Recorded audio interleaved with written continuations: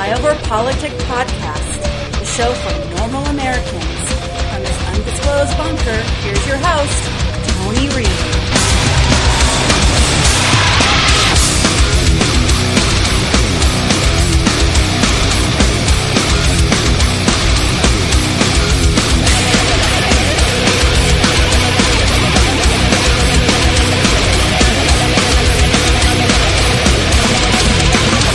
And welcome back to Flyover Politic Podcast. It's the 14th of November, year of our Lord 2019. And excuse the delay, and excuse my phone. My phone's going to have to be on today. The wife is on the road, so for safety purposes, we're going to hear a little Christmas ringtone annoy the hell out of us. But we got to do it. But long story short, I got an infection. I usually would not bring this up on a podcast because really it's disgusting and nobody really cares. But because of what it was, I probably should have gone a lot sooner. So we're going to talk, if you're a male out there, if you're a female, just go and fast forward because you probably don't want to hear about this. But as a male, we all have our hang-ups. By my podcast, it may seem that I'm homophobic because I do bash on transgenders and things like that, but I really do mean when I say it. I could give a fuck what you do, what you suck, whatever you do. It's your world, man. I think the premise of my podcast is we in flyover country don't really require people to live a certain way. The media and Democrats will spend most of their time trying to articulate that you Christian zealots or blah, blah, blah, and conservatives, as we'll hear on a soundbite today, have taken the country so far to the right, they're the extremists, when the actual opposite is true.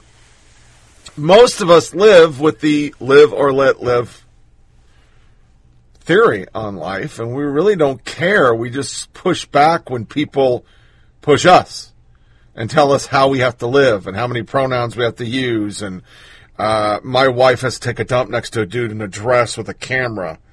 You know, all the things we've talked about on this show. But, to the point, most of us don't really think about prostates. We don't think about getting checked. We don't think of any of that stuff. So, about 2 weeks ago, I started having problems urinating. And I am 52, so it's quite common to have an enlarged prostate at my age, but I blew it off. And so by the time I went to the doctor on Tuesday, I was having a hell of a time. I felt like I had to go to the bathroom every 2.3 seconds. It was miserable. I couldn't sleep. If I could urinate, it really wasn't happening. It was bad. So by the time I went and got a doctor and got a urine test and screened and unfortunately had the finger check, I had what's called prostatitis. And it's an infection in your prostate. There is no real reason for it. It isn't because I'm not having a lot of sex. It isn't because I'm nasty or dirty. It just happens at this age. But I shouldn't have waited 2 weeks, because if you check out prostatitis and prostate cancer, my friends, the symptoms are identical. So I did get a PSA test. It was negative. And I would urge all of you in your 50s, don't sit on it. Go get checked. Nobody likes somebody putting a dipstick in you. I'm sure it's only the second time it's ever happened, and I feel violated every time it happens, and it really hurts if you have an infection like I do. It is not an enjoyable experience, but at least I have the peace of mind, and I have the antibiotics now, and I'm starting to be normal. So I should have done it, didn't, and thus I didn't feel like making podcasts. I didn't feel like walking down the stairs to record the podcast. I was not podcasting. All I wanted to do was pee. That was it.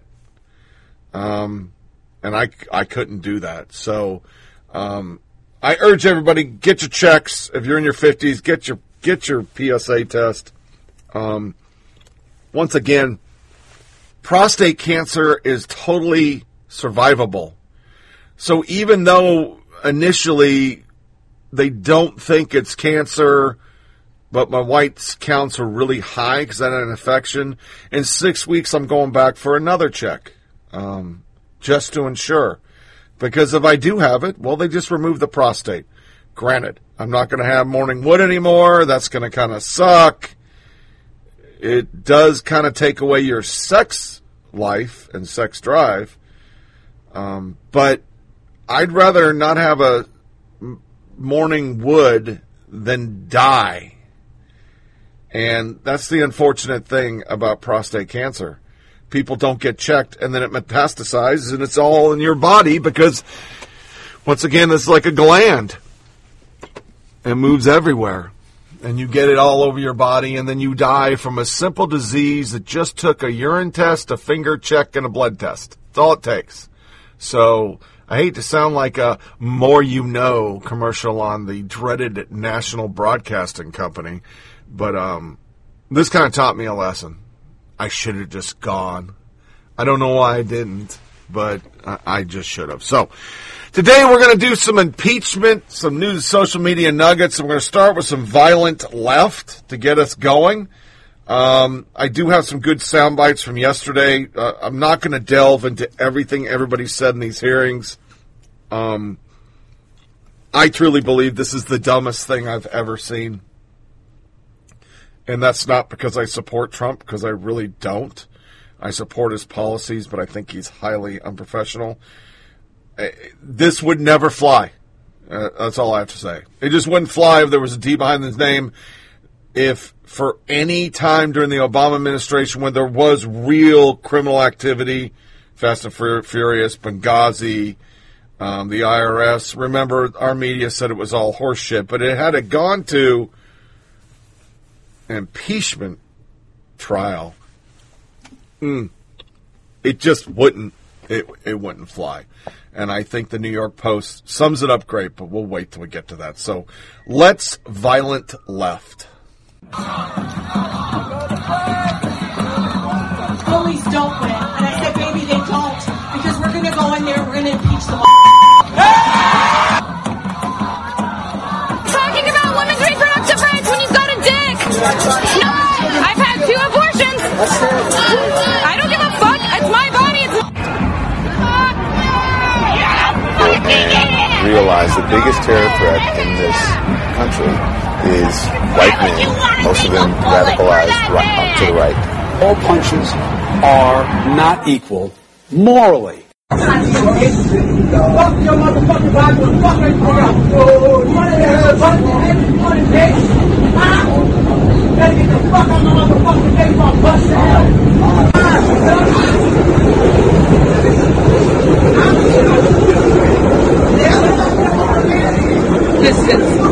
Sit, please. Sit.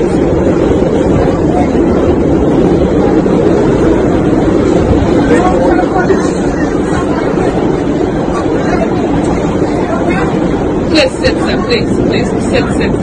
Sit. Jesus. Sit. Please. In the name of Jesus, please sit. Keep it on your head. Please sit. Sit, sir. Thank you, Jesus. Sit.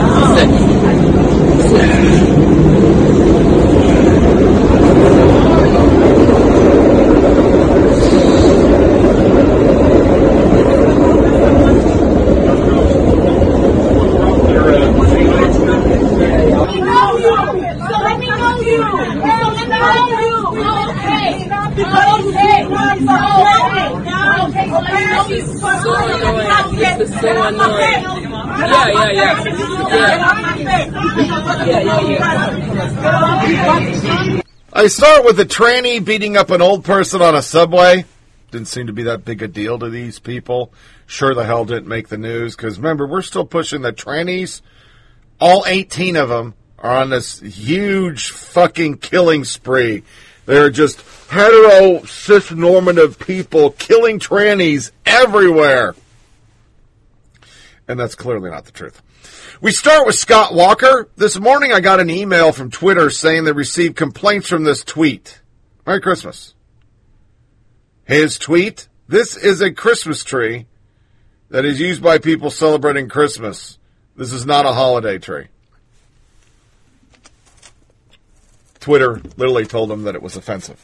So, once again, it doesn't matter what form of media, they are all on board. Then we have a VIP from the website I use called Twitchy to get some of my stories on the TDS doozies of the week.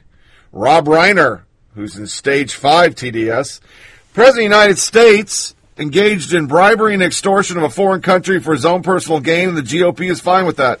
Look at this nonsense. He's wrong, of course, but that didn't stop nearly 54K other unhinged anti-Trump hyenas from liking the tweet. Here's another from Meathead. It takes a special kind of sociopath to blatantly and continually spew bald-faced lies. When facing a mountain of criminality and impeachment, the psychopathy intensifies. Trump knows he's committing extortion and bribery. His desperation is pathetic. Trump bribed, Trump extorted. And, yeah, none of that's true. This is normal foreign policy. Obama did it all the time. We had no problem with it. Bette Midler, best quote of the week. Let's stop using the Latin quid pro quo and start calling what it really is, bribery and extortion.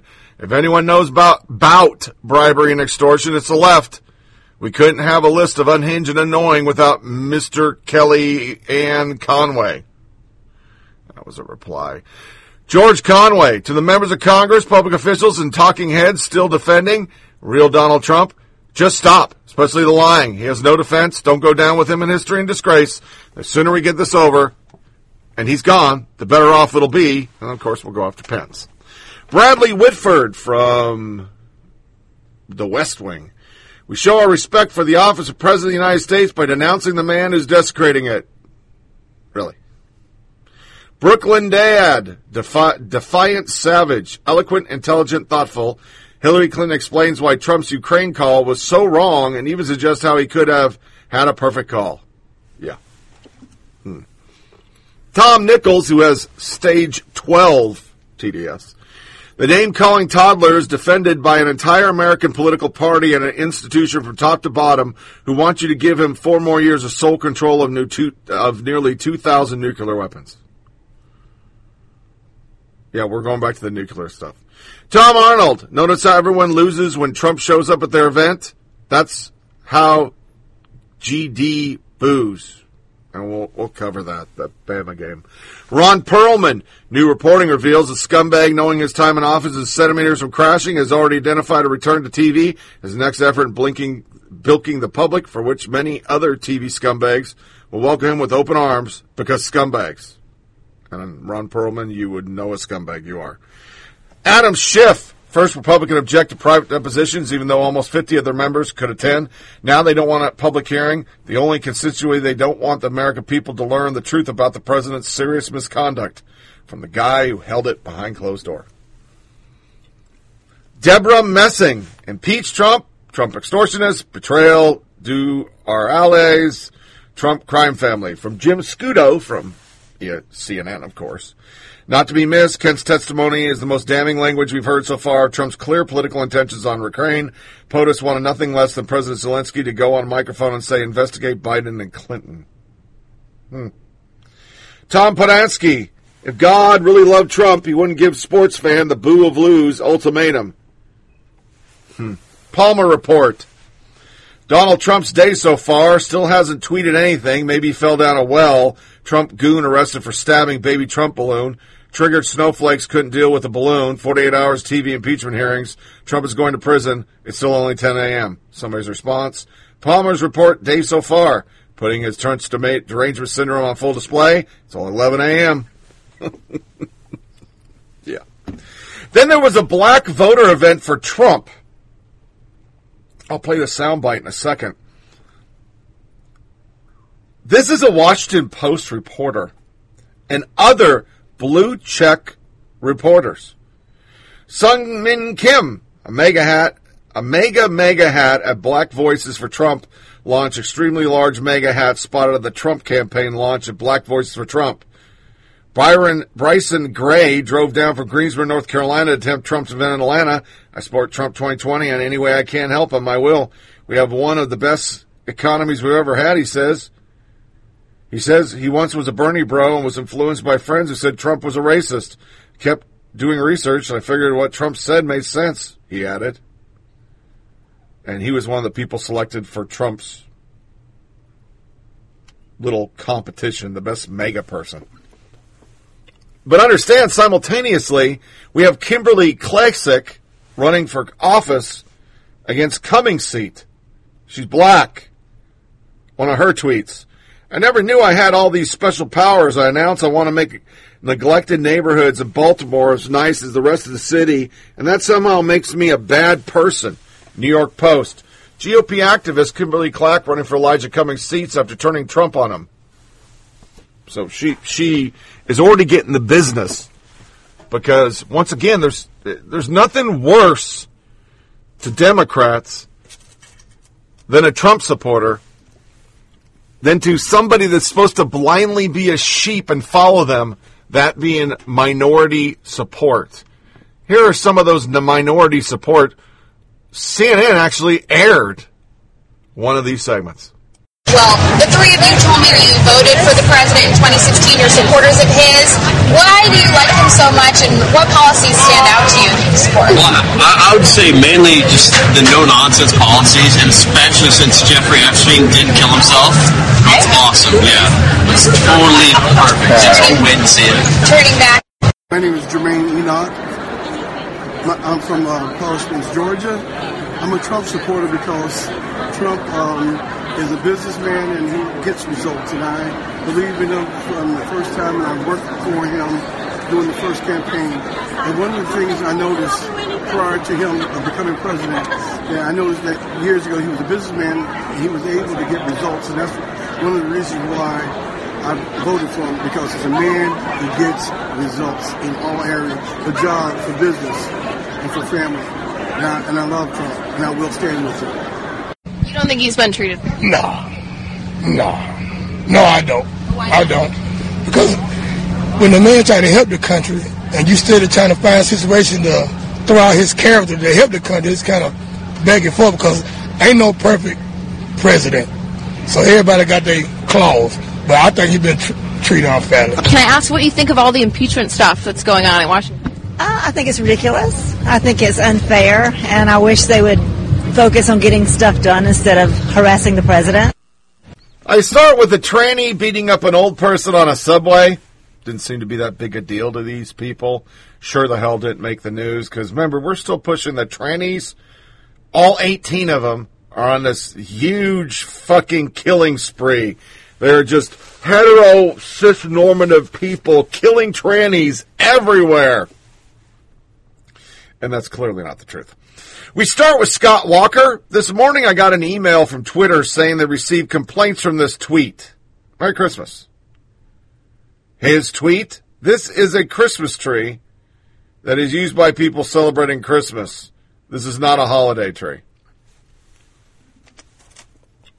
Twitter literally told them that it was offensive. So, once again, it doesn't matter what form of media, they are all on board. Then we have a VIP from the website I use called Twitchy to get some of my stories on the TDS doozies of the week. Rob Reiner, who's in stage 5 TDS, President of the United States, engaged in bribery and extortion of a foreign country for his own personal gain, and the GOP is fine with that.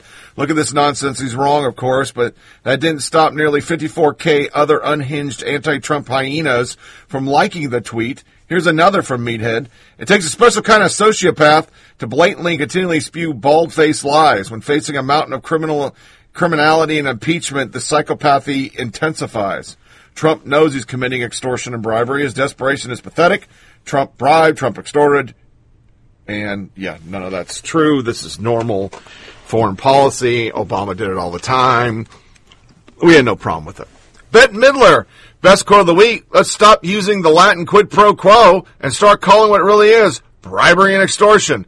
If anyone knows about bribery and extortion, it's the left. We couldn't have a list of unhinged and annoying without Mr. Kellyanne Conway. That was a reply. George Conway, to the members of Congress, public officials, and talking heads still defending real Donald Trump. Just stop, especially the lying. He has no defense. Don't go down with him in history and disgrace.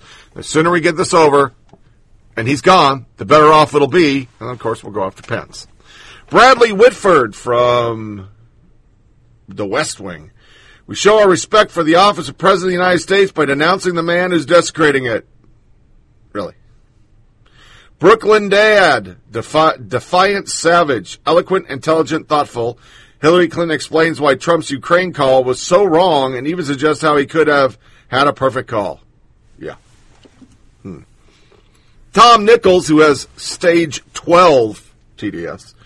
The name-calling toddler is defended by an entire American political party and an institution from top to bottom who want you to give him 4 more years of sole control of nearly 2,000 nuclear weapons. Yeah, we're going back to the nuclear stuff. Tom Arnold. Notice how everyone loses when Trump shows up at their event? That's how GD boos. And we'll cover that Bama game. Ron Perlman. New reporting reveals the scumbag, knowing his time in office is centimeters from crashing, has already identified a return to TV as the next effort in bilking the public, for which many other TV scumbags will welcome him with open arms because scumbags. And Ron Perlman, you would know a scumbag you are. Adam Schiff, first Republican object to private depositions, even though almost 50 of their members could attend. Now they don't want a public hearing. The only constituency they don't want the American people to learn the truth about the president's serious misconduct from the guy who held it behind closed door. Deborah Messing, impeach Trump, Trump extortionist, betrayal due our allies, Trump crime family. From Jim Scudo from CNN, of course. Not to be missed, Kent's testimony is the most damning language we've heard so far of Trump's clear political intentions on Ukraine. POTUS wanted nothing less than President Zelensky to go on a microphone and say, investigate Biden and Clinton. Tom Podansky, if God really loved Trump, he wouldn't give sports fan the boo of lose ultimatum. Palmer report. Donald Trump's day so far, still hasn't tweeted anything. Maybe he fell down a well. Trump goon arrested for stabbing baby Trump balloon. Triggered snowflakes couldn't deal with the balloon. 48 hours TV impeachment hearings. Trump is going to prison. It's still only 10 a.m. Somebody's response. Palmer's report, day so far. Putting his Trump's derangement syndrome on full display. It's only 11 a.m. Yeah. Then there was a black voter event for Trump. I'll play the soundbite in a second. This is a Washington Post reporter and other blue check reporters. Sung Min Kim, a mega hat at Black Voices for Trump launch, extremely large mega hat spotted at the Trump campaign launch at Black Voices for Trump. Bryson Gray drove down from Greensboro, North Carolina to attempt Trump's event in Atlanta. I support Trump 2020, and any way I can help him, I will. We have one of the best economies we've ever had, he says. He says he once was a Bernie bro and was influenced by friends who said Trump was a racist. Kept doing research, and I figured what Trump said made sense, he added. And he was one of the people selected for Trump's little competition, the best mega person. But understand, simultaneously, we have Kimberly Klacik running for office against Cummings' seat. She's black. One of her tweets. I never knew I had all these special powers. I announced I want to make neglected neighborhoods in Baltimore as nice as the rest of the city, and that somehow makes me a bad person. New York Post. GOP activist Kimberly Klacik running for Elijah Cummings' seats after turning Trump on him. So she is already getting the business because, once again, there's nothing worse to Democrats than a Trump supporter than to somebody that's supposed to blindly be a sheep and follow them, that being minority support. Here are some of those minority support. CNN actually aired one of these segments. Well, the three of you told me that you voted for the president in 2016. You're supporters of his. Why do you like him so much, and what policies stand out to you that you support? Well, I would say mainly just the no-nonsense policies, and especially since Jeffrey Epstein didn't kill himself. It's awesome, yeah. It's totally perfect. Just wait and see it. Turning back. My name is Jermaine Enoch. I'm from Powder Springs, Georgia. I'm a Trump supporter because Trump is a businessman and he gets results, and I believe in him from the first time I worked for him during the first campaign. And one of the things I noticed prior to him becoming president, I noticed that years ago he was a businessman and he was able to get results, and that's one of the reasons why I voted for him, because he's a man who gets results in all areas, for job, for business, and for family. And I love Trump, and I will stand with him. You don't think he's been treated? No, I don't. I don't. Because when the man tried to help the country, and you still trying to find a situation to throw out his character to help the country, it's kind of back and forth, because ain't no perfect president. So everybody got their claws. But I think he's been treated unfairly. Can I ask what you think of all the impeachment stuff that's going on in Washington? I think it's ridiculous. I think it's unfair, and I wish they would focus on getting stuff done instead of harassing the president. I mean, they had such a hard time. We're going to get to the football game. That one of those sound bites was from the football game. They can't believe black people would ever support him, because they told you he's a racist with no proof, but they just say it because they construe this or housing or rent, or they got to come with something, because remember, every Republican is a racist. That's how they scare minorities to vote for them, because they don't have policies. Their policies will not help a single black person. Obama was president for 8 years. He didn't do shit for him. Trump gets in office and it's record unemployment. And a lot of them are starting to pay attention. I was going to play this later in the show, but here's Candace Owens pretty much saying what I'm saying. Black on black crime is something that our media tells us that we're not allowed to talk about. Over 93% of black homicide victims are killed by other black people. We are not supposed to be outraged, and we're not told to remember the names of those victims. Because if we begin to focus on that area, something that is causing real harm and devastation to our communities, we might uncover the truth. And the truth is that this is all by Democrat design. Our inner cities are all by Democrat design. Like Chicago, like Baltimore, and like Detroit, they have been run by Democrats for decades. We have been made to believe that the conditions in our cities are normal. We're supposed to turn a blind eye to the corruption, to the crime, to the gangs, and instead focus on what our media deems of more importance. We are instead told that we should be focusing on white people. We're supposed to be reactive and angry and fearful about white supremacy, when in fact, it is liberal supremacy that is harming our communities. I say this all the time. You show me a neighborhood where there are liberal policies that reign supreme, and I will show you a neighborhood where black Americans are struggling in this country. It is, in my opinion, both socially and morally suicidal that we continue this pattern.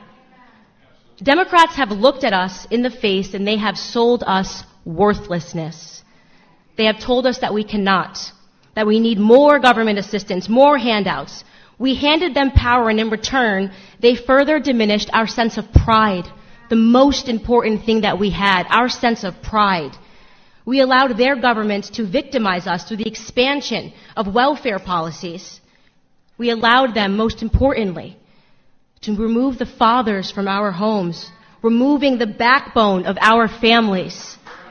They knew, the Democrats knew, that without stable households, our children would pursue that paternity elsewhere. They knew that our children would run to the streets. They knew that our youth would grow up and begin to mirror themselves after rappers and basketball players rather than men of high intellect and values and more attainable goals. When you wake up as a black American and you realize the truth and you have the courage to speak out about it, the racist leftist media will attack you. CNN is a racist network, in my opinion. I've watched them over the past year sanction the violence of Antifa against black conservatives. They have referred to all of us last year in this same exact room. CNN referred to all of us as paid puppets. They said we were paid to be in this room because they cannot fathom that we would ever have the courage to stand up and to tell them no more. No more victim narrative, CNN. No more victim narrative, MSNBC. No more telling us that we cannot do something because of the color of our skin. No more fear politics. No more attempts to scare us into voting for you. No more lies. No more half-truths.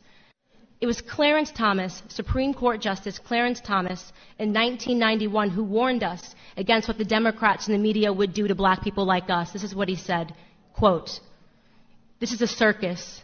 It's a national disgrace, and from my standpoint as a black American, it is a high-tech lynching for uppity blacks who in any way deign to think for themselves, to do for themselves, to have different ideas, and it is a message that unless you kowtow to an old order, this is what will happen to you. You will be lynched, you will be destroyed, you will be caricatured, rather than hung from a tree." How right was Supreme Court Justice Clarence Thomas in the treatment of black Americans today? It is a national disgrace. Once again, she's a black lady, so she can say those things. But most of us have said those while we were dealing with Obama and his, we have a serious problem with law enforcement going out and lynching black kids. 500 murders in Chicago? We couldn't talk about that. If you did, you were a racist.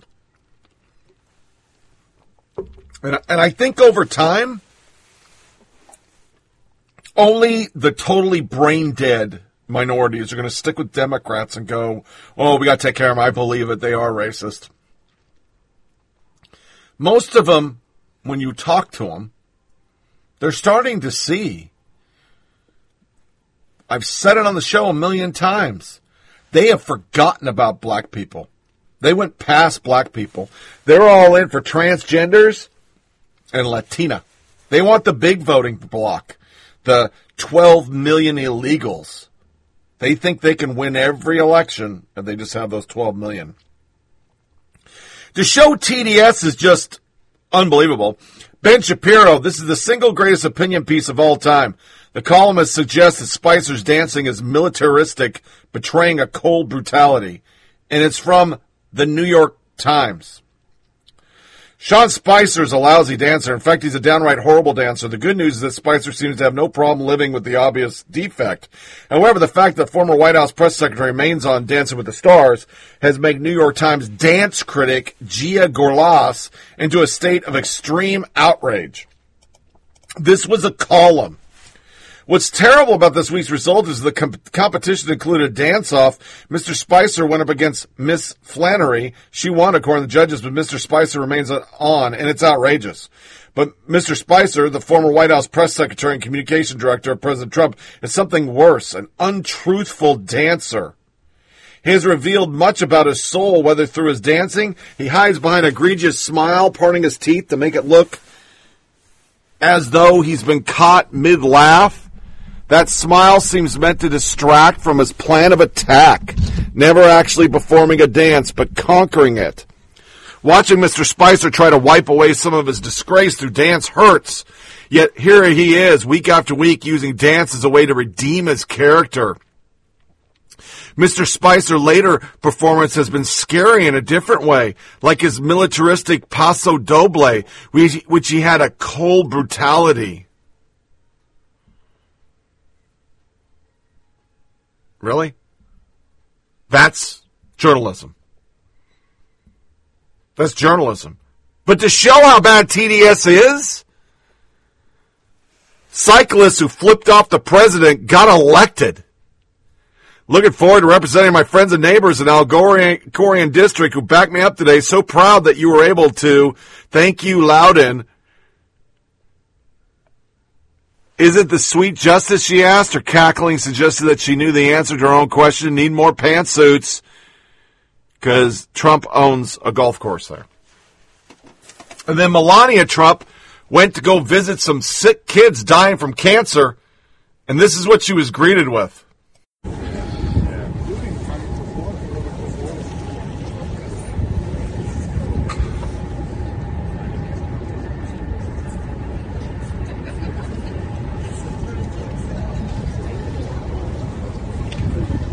A journalist Medical professionals standing in solidarity at Boston Medical Center in protest of First Lady Melania Trump's visit. She was visiting the Cuddle program. The Cuddle program. They protested her visit. None of this would be tolerated under Obama. Press secretary, first lady. It used to be it stopped at the candidate. Once again, we're down to the people. I got more examples of this podcast. It's the people who voted for him. Then, of course, the baby Trump was slashed. The Alabama man who did it said, "I've never seen frickin' liberals that upset about cutting up babies." And I thought it was just fucking classic. It was a classic fucking line. But then, of course, we have the big one, which was Trump. Columbia Bugle. Alabama loves Donald Trump. Alabama and LSU fans welcome President real Donald Trump, First Lady Melania Trump to Tuscaloosa. Sun Min Kim. Roaring cheers, chants the USA. Some booing and crowd shakes their red and white pom-poms as Trump's introduced a Bama-LSU game. There must have been about 50 fucking journalists saying, "Oh, there were boos too. There were boos." And then it went all ugly. I couldn't even get updates on the game without fucking people with severe TDS blowing up the threads. Mike Freeman at Bleacher Report, which I sent them an email asking, why can't we block writers? We can block other users. But every tweet he does, and he was the guy that those that have been with the show, on New Year's Day, I'm taking a dump. And the first tweet in my feed about the Packers is that Trump's a piece of shit. It got filtered in. Now, they've done a good job of stopping that now.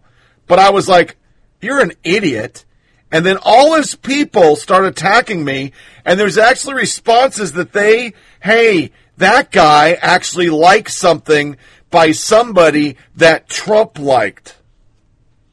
Like, I don't actually look up what Trump likes. I don't even follow Trump. I liked a meme. And that meme was liked by Trump, I guess. So that's how bad they are. They doxed me, just some rando, who said, why can't we stick to sports? But you can't, because here's CNN, once again, at the Bama game. So the biggest matchup this weekend in college sports, you know, today's game between LSU and Alabama. There could be drama in the stands as well as on the field at the end of the day. That's because President Trump is going to be there making his third appearance at a major sporting event in just 2 weeks. So Harry Enton is joining us now. And Harry, you know, you got to wonder, the first 2 appearances, the World Series, and then he was at a mixed martial arts contest, they didn't seem to go over that well. So what makes him think this is going to be better? Yeah, I know, right? Those did not go over particularly well. One of those was in New York City, and I can tell you, New York City, not exactly a big fan of the President of the United States. But here's the deal with college football. You know, one of the things that I did, which was really cool, I essentially looked at Google searches by media markets. And then I compared those media markets to how President Trump did in the 2016 election. And what do you see there? You see, as the number of Google searches goes up searching for college football, President Trump's vote percentage goes higher. That is, college football fans tend to more likely be Republican than, say, the median voter. But more than that, you can go to the southern United States and you can say, okay, in the South, are you a college football fan or not? And we can break that down by Democrats, independents, and Republicans. And what do we see? Well, here, this I think is very important. First, look in the South. 54% in the South are college football fans. That's much higher than it is in the Northeast. So Trump says, I'm going to go into that South. I know there's a lot of college football fans. I know I can be reaching out to them. And more than that, you can essentially say, okay, in the South, among those college football fans, what percentage of Republicans, Democrats, independents? And what do you see? 59% of Republicans in the South say that they are college football fans. So you can reach a ton of voters very, very quickly by going down to Alabama, especially Trump's base. Okay, so let me ask you this, Harry. What is there a gauge of how President Trump appeals, specifically how he appeals to people in the Deep South? In the suburbs, I think this is rather important, right? So there are numerous ways we can break this down. We could break it down by suburbs, rural, and urban areas. We can also look at particular states. And what do we see when we look down in the Deep South? We see that in the Deep South, in those suburbs, which there are a lot of voters in there, Trump's approval rating very, very high, 57%. And, of course, if you've been in the South, much of it is suburban areas. Those urban areas where Trump nearly isn't as popular, especially in the North, they make up a much lower percentage in the South. But even there, his approval rating is 48%. And in those rural areas, which there are a lot of in the South, Donald Trump's approval rating, 63%. Very, very popular in the Deep South. Harry, what college did you go to? Well, this is very funny. I went to Dartmouth, but I actually grew up going to Columbia Lions football games with my father, who took me every weekend. They stink. They have won 0 national championships. 0. Alabama's won double digits. The whole thing's insane. So college football to me is not necessarily a love affair, but you know what? I love rooting for my Columbia Lions, even if they stink. You know what I love about Harry Enton's hits? Your segments, we always learn something, little tidbit about you. I like that. Yeah. Just a little bit. A little bit. Honesty to a fault. I'm Harry an honest, Enton, folks. Good Shabbos to both of you. You're both beautiful people. So are you. Harry. Harry Enton, thank you so much. Thank you. Well, our next guest says that there is no coincidence that the president's becoming more interested in sporting events. She writes this, quote, Trump craves adoration, the kind of fawning reception he gets at his rallies, and he'd go to a Tiddlywinks tournament if it means people will cheer and chant his name, if it happens at a nationally televised event, or will be captured on video that he can promote on Twitter, all the better, unquote.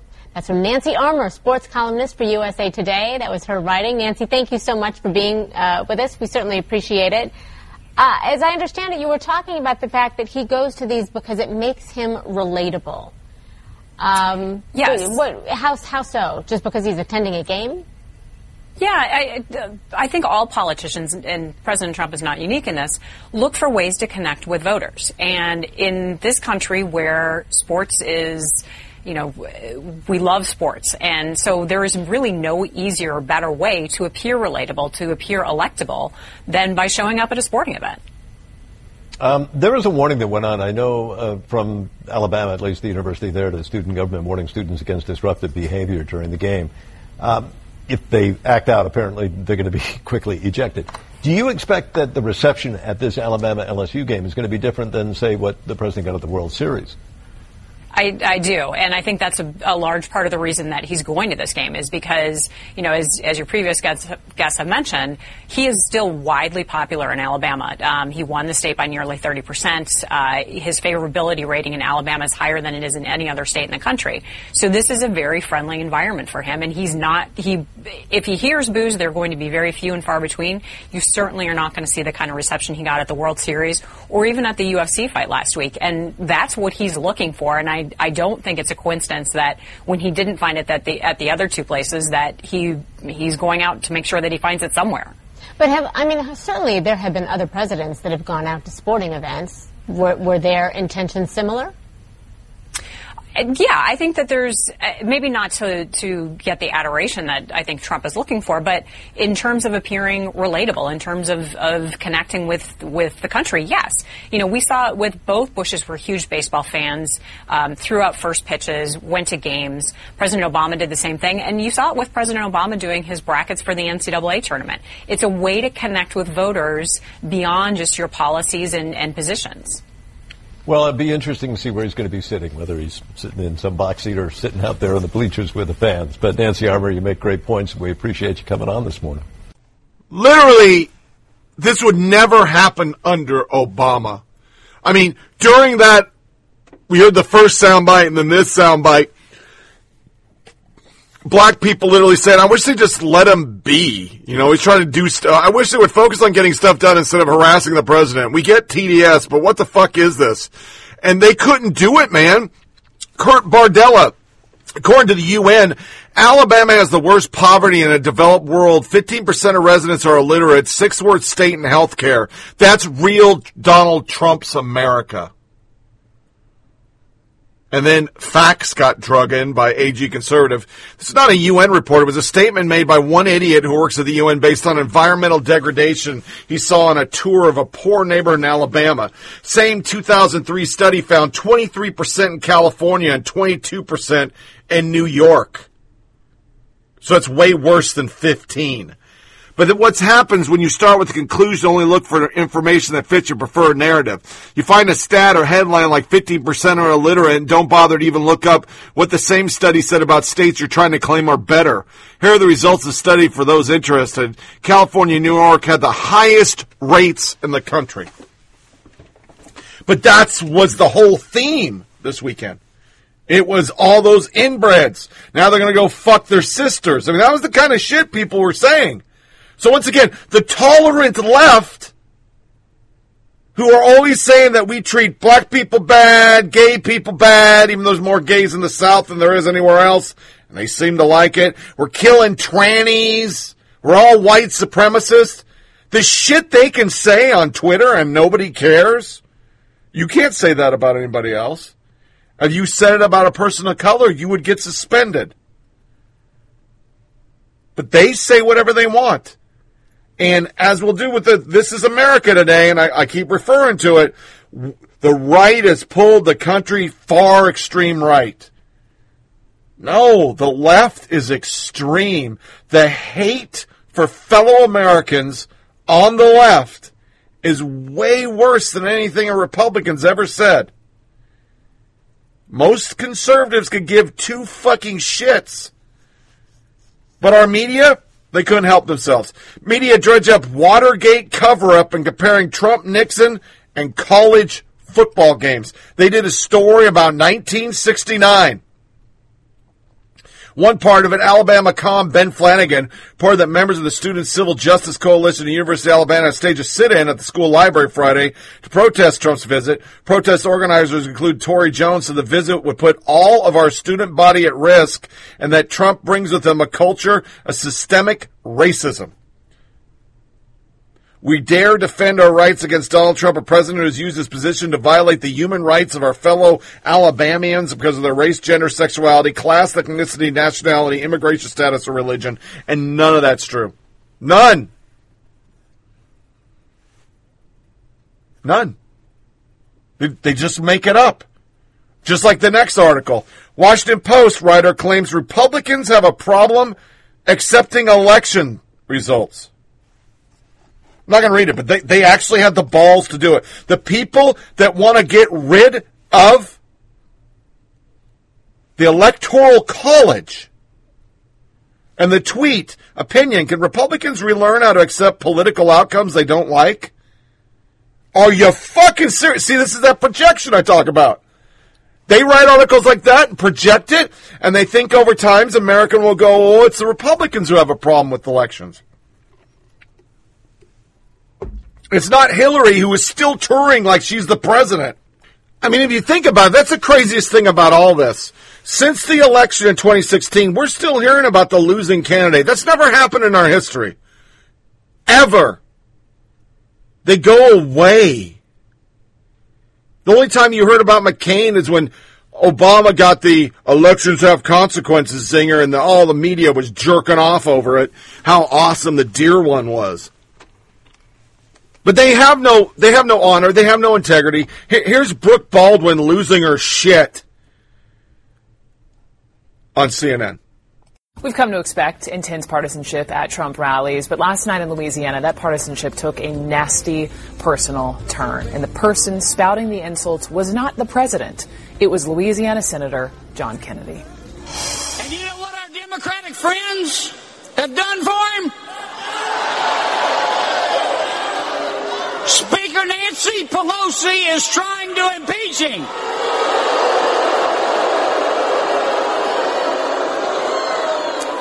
I don't mean any disrespect, but it must suck to be that dumb.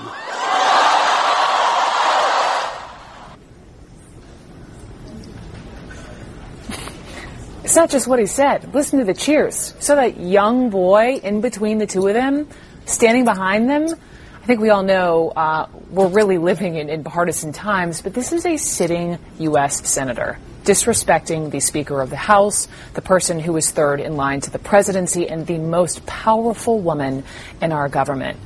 Mr. Senator, you don't have to agree with Speaker Pelosi, but you should respect her. We saw the other day Rand Paul at a rally, very similar, playing to Donald Trump standing beside him, playing to this Trumpian crowd. calling for the media to unmask the whistleblower. And here you have a U.S. senator, not to be disrespectful, of course, but calling Nancy Pelosi dumb. And he was really it was a caricature of a demagogic populist politician. It was like Huey Long. Now remember, this is the lady that went on a tirade about this is America 2019 over a fake hate crime. But here's just a few of what she's done. Go back to 2018, Baldwin laughed at Ana Navarro bash Ron DeSantis ahead of Election Day as Trump's parasitic twin, and 2 months later she shrugged off threats to the lives of Covington student.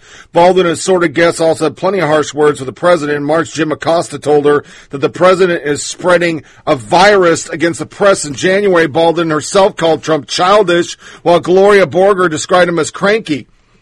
Here's a few more. September 25th, 2018. What? CNN, MSNBC compare Brett Kavanaugh to Bill Cosby. August 28th, CNN worships working mom Stormy Daniels in Vogue being Trump's perfect adversary. February 6, 2018. CNN Kareem melts down, claims Trump believes every immigrant country is a killer. June 24, 2017. Montel Williams, GOP would send $140 million to death with health plan. February 21st, 2017. CNN allows left-wing guests to accuse Trump of creating cancer and anti-Semitism. What else could we go off on? How many other things? We're all racist. We're all terrorists. And how many times has Mitch McConnell been disgraced, talked poorly about? Oh, Brooke Baldwin's because she's a female, right? Yeah, it's a female. But they can't help themselves. LA Times, stocks stumble to more records. That's their headline for good stocks. 10,000 retweets over bogus anti-Trump. Edward Lucci. Trump is the stupidest, the most incompetent negotiator we've ever encountered, says Long Yong Tu, China's former chief trade negotiator. We want Trump to be reelected. Always helpful to point out an emperor's nakedness. But as was pointed out to him hours ago, the quote isn't in the article. This quote isn't even in the article. His correction has not even seen 200 retweets. Correction. And mea culpa. The first part of the quote was removed. It was a third-party characterization of what Yang said. Original tweet, 7,400 retweets. Correction, 141. That's a Financial Times national editor. They all do it. But here's a mega block of TDS. Joy Reid explaining impeachment for Trump voters, because we're all stupid. She also said Harris is failing because of white people in the media. Brokaw remembering the beautiful face of socialism, because they're always on the wrong side. CBS chiding voters for not going with liberal bent on they're going to their preferred media. And that's wrong, because we should just listen to the liberal media.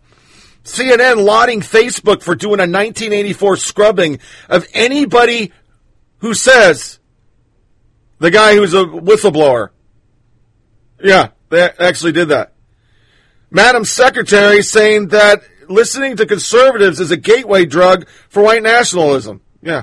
Media jerking off to another Trump-hating anonymous book. And finally, a GOP senator is retiring.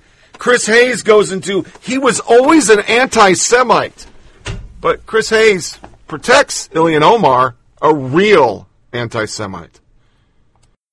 We are just over 2 weeks away from one of the most beloved American food holidays, Thanksgiving, where problematic actual history meets delicious cuisine.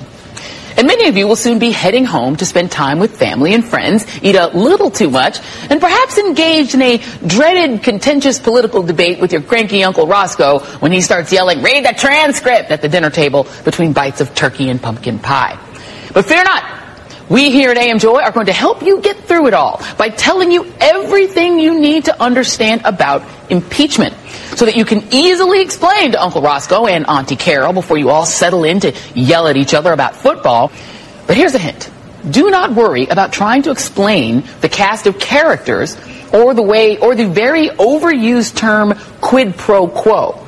Most people can't say it, spell it, or understand it. What we're actually talking about here is not a pithy Latin phrase. It's something a lot simpler. Bribery and extortion. That's it. This is a case of presidential-level bribery and extortion. And beyond the whistleblower and over 100 hours of testimony backing up that fact, Donald Trump admitted to it and even released edited notes from his call with the Ukrainian president, which, by the way, is not a transcript, that actually prove he did it. Even Uncle Roscoe and Auntie Carol ought to understand that. You know, there's a thing that you say you should never blame the voters. It's always, you know, the candidate's fault. I'm going to take a step away from that and say, no, we can blame the voters. When Senator Harris went on The Breakfast Club and had that interview with Charlamagne the God and DJ Envy, she talked about policy. She talked about her LIFT Act. She talked about her record as a prosecutor. What came out of that interview on the blogs and, you know, the chatters at barbershops and beauty salons and, you know, book clubs discussion was, did she really smoke weed and who was she listening to? And Snoop's album didn't come out till later. Who gives a crap? You know, like, we have a crazy person in the White House. Let's focus on the substance of what she's talking about. So I think, you know, the campaign probably could have done some different things going up to secure a home first, to secure that black base. You should never assume that black people are with you because you're the black candidate. But they've been doing a lot of work, and they have not gotten the recognition in the media. And I think that's largely because you might have a newsroom full of diverse people, but when you get to the editorial decision makers in most cable news outlets, they are not very diverse. And I think that reflects in the coverage, unfortunately. Today, in a unified Germany, people are still coming to terms with what was learned and what was lost that night. You were such a public person. One who knows better than most, Katharina Witt, two-time Olympic figure skating gold medalist, and the biggest star East Germany ever produced. She was famously called the most beautiful face of socialism. It was a kind of duty to do well, because I knew my country paid for my sport. So I felt obligated to give back the right performance and to give back my gold medals, you know, to come back home. But when the wall fell a year later, being that beautiful face of socialism became something of a liability.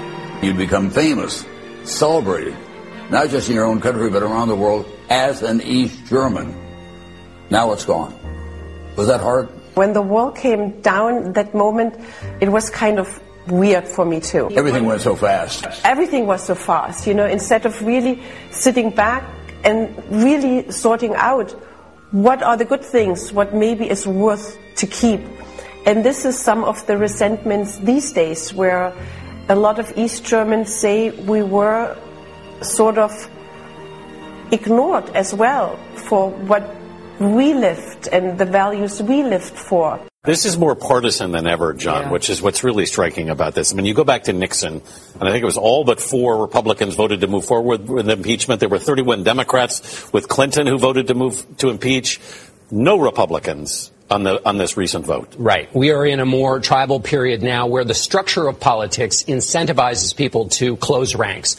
In Nixon's time, you had senators from parties whose voters voted for Nixon for president, but they were Democrats, and so those same voters had voted for them. So voters were switching parties. You had split-ticket voting. That's almost gone now. And so you have an instance in which you have voters who are much more tribally aligned, and the media landscape is different. So you have people going to their preferred media outlets seeking affirmation rather than information.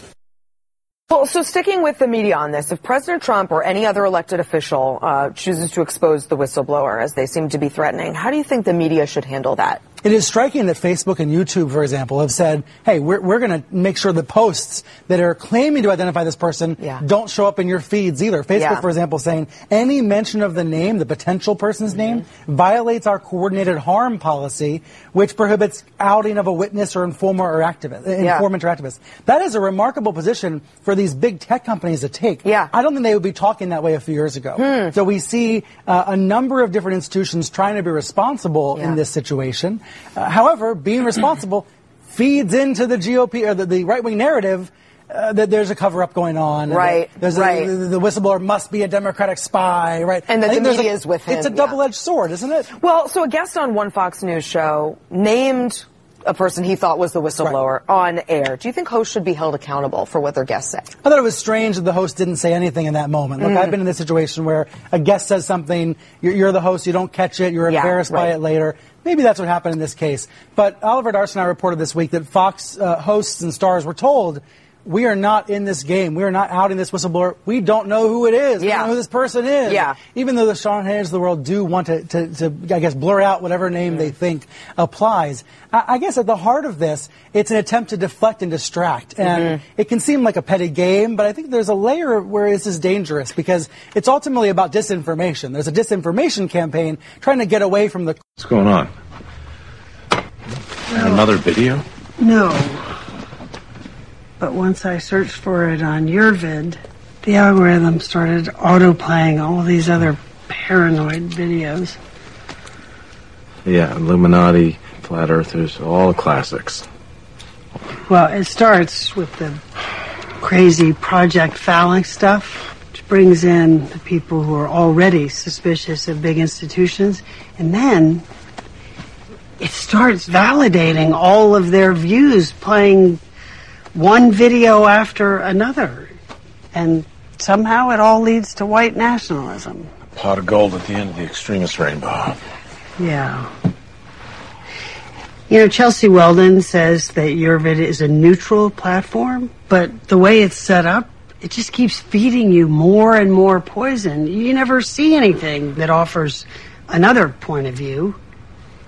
It doesn't want you to. How do they justify it? What is the rationale? Russell says that their philosophy is fight bad speech with good speech. But how? If the algorithm only lets you hear one kind of speech. This morning we are getting our first look at the excerpts of this explosive new book called A Warning. It is written by the same anonymous person who wrote that New York Times op-ed last year claiming to be part of a resistance inside the Trump administration. Excerpts of A Warning paint a chilling picture of President Trump as an erratic leader who poses a danger to the country. The anonymous author, who claims to be a senior Trump administration official, paints a picture of a president who is unstable and inept. The author alleges the president can be so erratic that most top administration officials have pre-written resignation letters ready to submit. The writer describing a near daily 5-alarm fire drill where senior officials cancel plans and race to the White House to prevent the president from enacting his latest wacky or destructive idea. The book, written by Anonymous, describes a staff in revolt against the president they serve. It claims senior officials were so alarmed by the president's behavior last year, they considered a midnight self-massacre, a mass resignation in protest. But they decided against it because they believed it would cause even more chaos. Anonymous paints a picture of an out-of-control president, like a 12-year-old in an air traffic control tower, pushing the buttons of government indiscriminately, indifferent to the planes skidding across the runway and the flights frantically diverting away from the airport. 14-term Congressman Peter King of New York announced today that he's retiring and won't seek re-election in 2020. The 75-year-old Republican saying he wants to spend more time with his family. King's suburban Long Island district is the kind of district the GOP has recently been struggling to hold. Even though it was carried by Trump, King won re-election by just 6 points last year, which is the closest race he has had since he was first elected back in 1992. Now, King is widely described in the press as a rare moderate Republican, but I don't think that really characterizes him accurately. He was one of the most notorious anti-Muslim bigots in all of Congress. He said there are, quote, too many mosques in this country. He led hearings on what he claimed was the, quote, radicalization of the American Muslim community and called for a nationwide surveillance program directed at Muslim Americans. To further hammer that last Chris Hayes soundbite, breaking list of members of the U.S. Congress who support terrorist front group CARE. List includes Democrat presidential candidates Booker, Harris, Klobuchar. 97 out of 100 names on the list were Democrats. 3 were Republicans. They didn't fucking report that because that would just make too much sense, right? We'd actually talk about real. They did cover SCOTUS denies gunmaker petition allowing Sandy Hook families to sue Remington over massacre. That was okay. Yeah, that was just fan-fucking-tastic. They went all fucking postal over Donald Trump saying the following: DACA recipients with arrest records, 53,792. This is a very large portion of the total. Not good, but we will be able to make a deal with the Dems.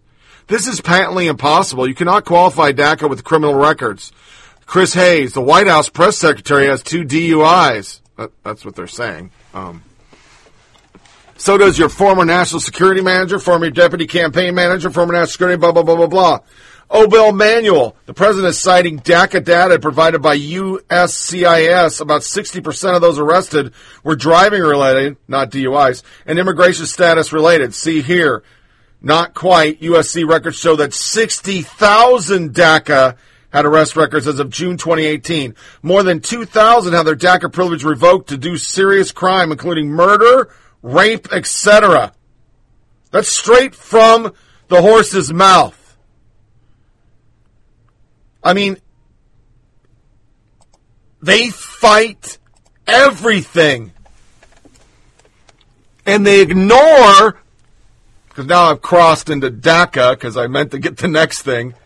How about Iran? And they actually found uranium. The United Nations nuclear watchdog says uranium of man-made origin has been discovered at a location in Iran not declared to the agency. The revelation from the International Atomic Energy Agency, the IAEA, is the first time it has acknowledged allegations made by the U.S. and Israel against Iran are true. President Trump is encouraging Iran to release a retired FBI agent who's been missing in the country since 2007. And while Iran is finally acknowledging it knows more about Robert Levinson than previously admitted, there is still uncertainty about his exact status. It's unclear when Iran opened this case, but the move reignites hope that after a dozen years, Levinson could return home. President Trump tweeted if Iran turns over Levinson, quote, it would be a very positive step. At the same time, upon information and belief Iran is and has been enriching uranium, that would be a very bad step. Less than a week ago, the State Department raised its reward to $20 million for information that leads to Levinson's safe return. So the plane full of money, was that a bad thing then? Nobody in the media covered that. Nobody. They ignored it. Because once again, they'll never report scandals on Democrats. All they do is promote scandals for Democrats. And as we go to a music break, only Fox covered the police officer killed by the illegal immigrant. Killed. Nobody covered it. Because it doesn't matter. Fuck cops. We're trying to get Democrats' votes. So we just say all cops are racist pieces of shit. Yeah. Here's some World War II Christmas on the other side, and we'll come into impeachment. One soundbite. It's fantastic. Then a second one for the hearing. And there's this. The Florida police officer who has been fighting for his life for days now has passed away. Fort Myers officer Adam Jobbers Miller was shot in the head while responding to an armed robbery. The suspected killer, Winsner Desmarais, is from Haiti and in the country illegally, now being charged with first-degree murder. Officer Jobber Miller is the 34th officer to be shot and killed in the line of duty just this year alone. Shocking new details about the man accused of shooting a Colorado cop in the head last week.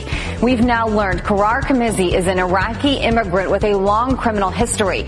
Despite previous charges of drunk driving, trespassing, and criminal extortion, he somehow managed to avoid deportation. Former Nashville police officer Vincent Hill weighed in earlier.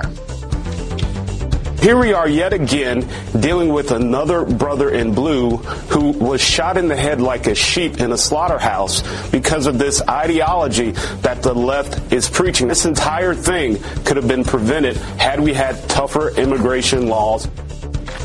Colorado Springs officer Jem Duzel remains in critical condition. Look at what happened in Arkansas on Sunday.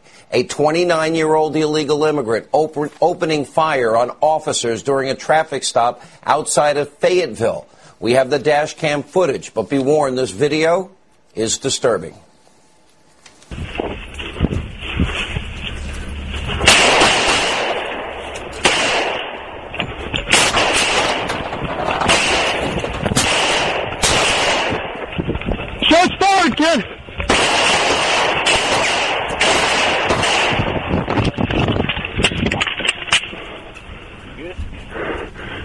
need units now. This is why we talk about vetting people before they come into the country. Thankfully, no officers were injured. The perpetrator was taken into custody. We begin with a Fox News alert. A massive manhunt intensifying for an illegal immigrant accused of killing a California police officer. Police believe the suspect is armed and dangerous. Our own Todd Pyro joins us live with the latest on the desperate search to find him. Todd, you've been covering this all morning. That's right, Griff, Rachel, Pete, good morning. Calls for justice growing louder this morning as the manhunt continues for a suspected cop killer in Northern California. Authorities revealing the unidentified suspect is in the U.S. illegally. He was spotted on surveillance video moments before allegedly shooting Newman Police Corporal Ronil Singh during a traffic stop. Also breaking right now, ICE revealing an illegal immigrant murdered a deputy in Washington state. The agency says the Mexican man overstayed his work visa. The suspect opening fire on Deputy Ryan Thompson in a shootout after a high-speed chase. He was also shot and killed. This, as we learn, 1,800 illegals will soon be released from Homeland Security custody in Texas because there isn't enough space to hold them. An illegal immigrant is under arrest accused of shooting a California sheriff's deputy. Investigators say the unidentified detective was investigating a domestic violence report when Guadalupe Lopez Herrera opened fire, hitting him in the leg. Lopez Herrera then drove off, leading an hour-long police chase. The sheriff says he was in custody on a domestic violence charge earlier this year, but since Sacramento limits cooperation with ICE, they could not turn him over. The deputy hurt in the shooting will be okay. The California sheriff blames the governor's policies for a deputy's killing. 2 illegal immigrants are charged in the death of Deputy Brian Ishmael, who was shot while investigating a marijuana theft. The sheriff says Gavin Newsom's sanctuary and marijuana policies contributed to the tragedy. If you allow criminally minded illegal aliens to infiltrate our communities with more protections than our average citizens, they will take advantage of that and victimize our communities. He's also slamming Newsom for missing the deputy's funeral. Hello, this is Ginger Rogers bringing you a Christmas stocking filled with cheer, laughter, and music. A stocking hung on the Christmas tree for you and signed from the good old USA.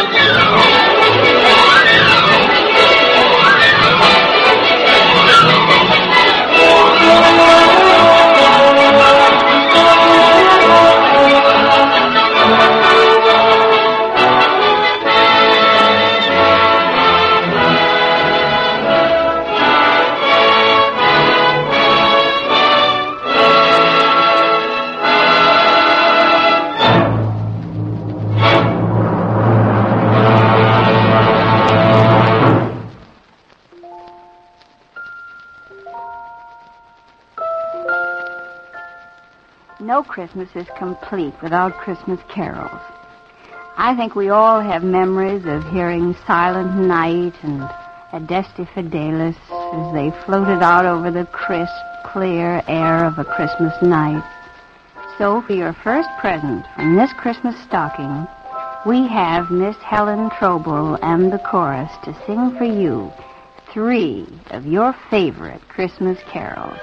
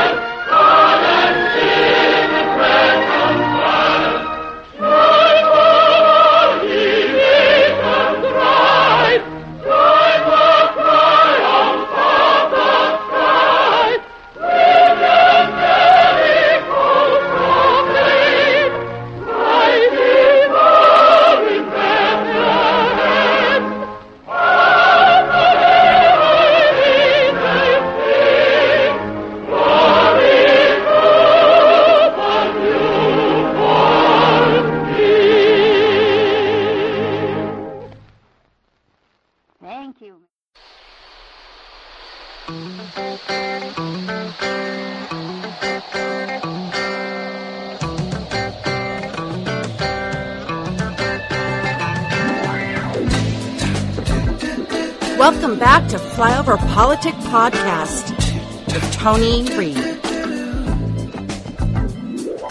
Time keeps on slipping, slipping, slipping into the future.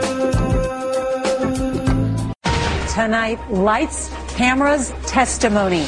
The stage is set for the first televised hearings of the impeachment inquiry. We now know when they will happen and who may be the Democrats' star witness. Good evening, and thank you for joining us. It's official, historic, televised impeachment hearings begin a week from today, and it promises to be must-see TV. The Democrats plan to start with their star witness, a West Point grad with 50 years of public service. Acting U.S. Ambassador to Ukraine, Bill Taylor, will testify Wednesday alongside Deputy Assistant Secretary of State George Kent. Then on Friday, former U.S. Ambassador to Ukraine, Marie Yovanovitch, will testify. House Democrats say that's just the beginning. Today, more of the Democrats released more transcripts from those closed-door depositions, and Nancy Cordes says they offer a preview of what's expected to be bombshell testimony. Also tonight, Republicans taking aim at the whistleblower who first raised alarms about that call. Donald Trump Jr. retweeting a report with a possible name, Senator Rand Paul, calling for the whistleblower to be outed. If someone's going to accuse you of something that might remove the president from office, for goodness sake, shouldn't they come forward and present their accusations in person? I think whistleblowers are entitled to their confidentiality. Is this a wake-up call for Democrats? Do you think there's been some overconfidence here? Absolutely. I think that everyone needs to remember that the way we win the presidency is not a national poll. It is state by state by state. And the voters who voted for Barack Obama and Donald Trump, that's who they should be focused on. That's those crossover voters, and they're in abundance in these states, and they have not made up their mind yet. They are a little worried about some of the extreme positions taken by a lot of the primary candidates. There's nothing evil about the middle of America, either geographically or in terms of ideology, and we've got to focus on the practical things that matter to people's families. They are not as worried about whether or not they're going to have a Medicare for all as they are whether or not they can afford their medicine. So I think these candidates, and frankly, we're a little distracted by all the impeachment. These candidates need to get back to what I call the kitchen table issues for American families and reassure them that they can make change happen. Not just pie-in-the-sky ideas that are really unrealistic, but stuff that can get across the finish line. To the media, do your job and print his name.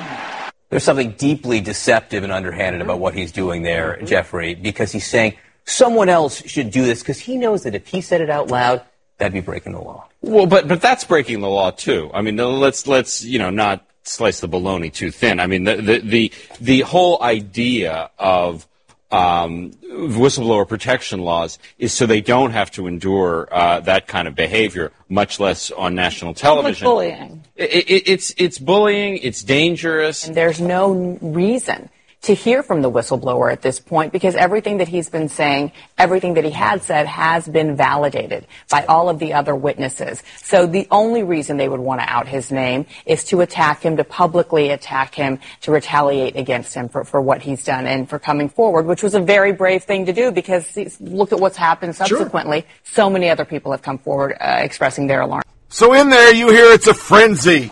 They want it dramatic. They don't want it like Mueller or Blasey Ford, because that's horrible. It didn't work for them. MTP even says they hope they make it super dramatic and sell it. And GOP are sandbagging it. You can't talk about Biden. That's horrible. And CBS worrying, what if they lose? What if they lose? But just remember, 8 times Obama, and you can look it up online. I'm not going to cover it. It's a VIP article. He used aid in the same way, foreign countries, from Israel to Egypt. It's how it's been played forever. The president uses it as a foreign policy tool. And there's multiple articles. When it comes to impeachment, liberal media declare war. Yeah, we can go back to every time it's ever happened. They declare war. They go after conservative presidents, and they defend liberal presidents. It's how they do it. If there's ever talk of impeachment, I mean, let's be honest. Nowadays, Nixon never would have been impeached. Wouldn't have happened. He wouldn't have had to resign. He would have waited it out. But back then, there was still honor, and the media made people think, okay, I got to do this. Now, there's no trust in the media. Everything we've had from Mueller to fucking Blasey Ford, I mean, it is all lies. And now the big thing, of course, is Eric Carmilla. That's his name. He's a Democratic operative. He works for Democrats. He is a plant. Everybody knows it, but you can't say his name. But Molly Hemingway said, fuck y'all, I'm saying this shit. The media is not doing its job. And that is how are you guys exempt from that? Just, the New York Times did all but reveal his name in September. Yes, they gave all the details. So did the New York Times was the first to basically half out the whistleblower by saying he's a CIA officer who had been assigned to the White House. And Real Clear Investigations has identified a man named Eric Ciaramella as the whistleblower. So it's already out there. We could be talking about this reporting and talking about whether that's accurate reporting or not. So I feel a little bit confused about why we're pretending that it hasn't already been I just want to clarify that I don't know that that might be the first time that the name has been mentioned on Fox News. I just not by a Fox News reporter. I just want to clarify that and I'm going to come to you on this. I don't know whether this is actually the person or not, and I don't want to speculate about that. But there have been a few. Fact of the matter, he's a Dem operative, and I think Undercover Huber has the best fucking statement on this. Just FYI, the reason most of the media are playing coy about naming the whistleblower is that they've used them as an anonymous source long before the Ukrainian call. They don't want his identity to get out because they won't be able to get their lies that they pass off as real news. And he's probably right. Nikki Haley sums up my feelings on this whole thing. Nikki Haley ridicules the notion of impeaching President Trump on what? You're going to impeach a president for asking for a favor that didn't happen and giving money and it wasn't withheld? But CNN asked Yang about it, and this is what he said.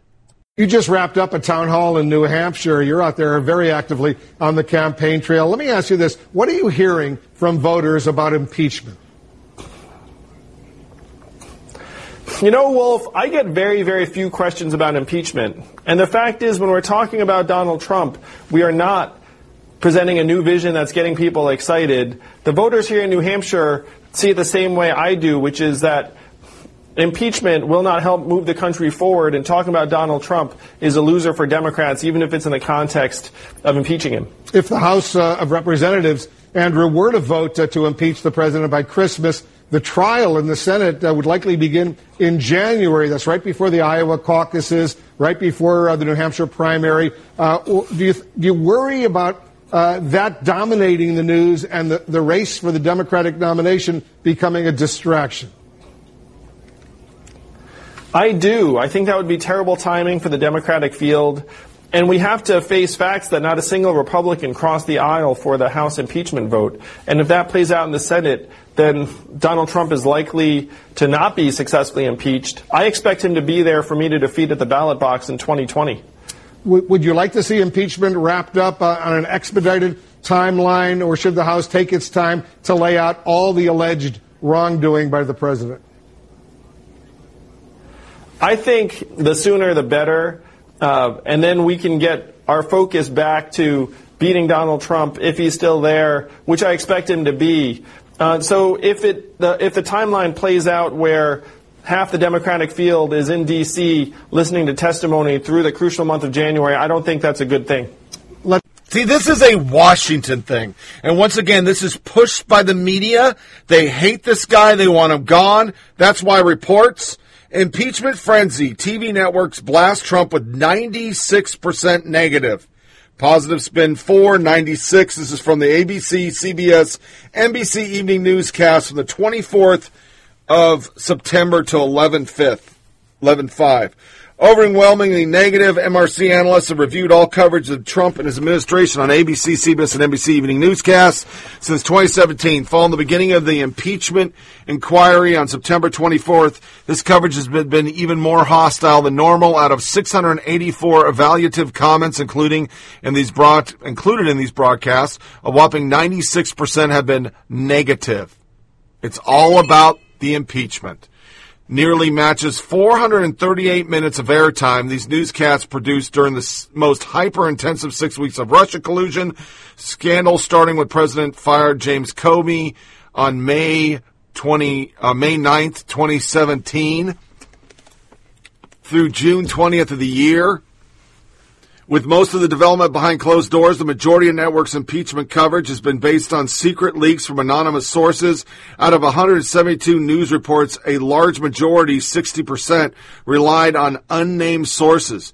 This is slightly higher than when we first checked in late October, when 57% of impeachment stories were anonymous.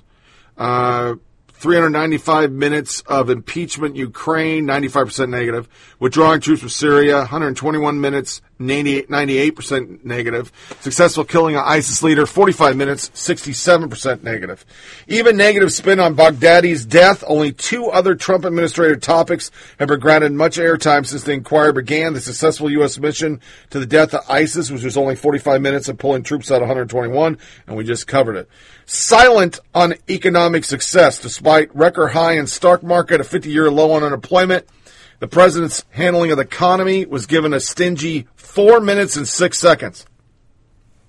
That's it. That's it. They're just all in. Here's another soundbite. Cronkite-esque. That's what Snuffburger said. This is the Super Bowl Game of Thrones shit. That's what the media said. And the Dems are patriots. The cons are losers.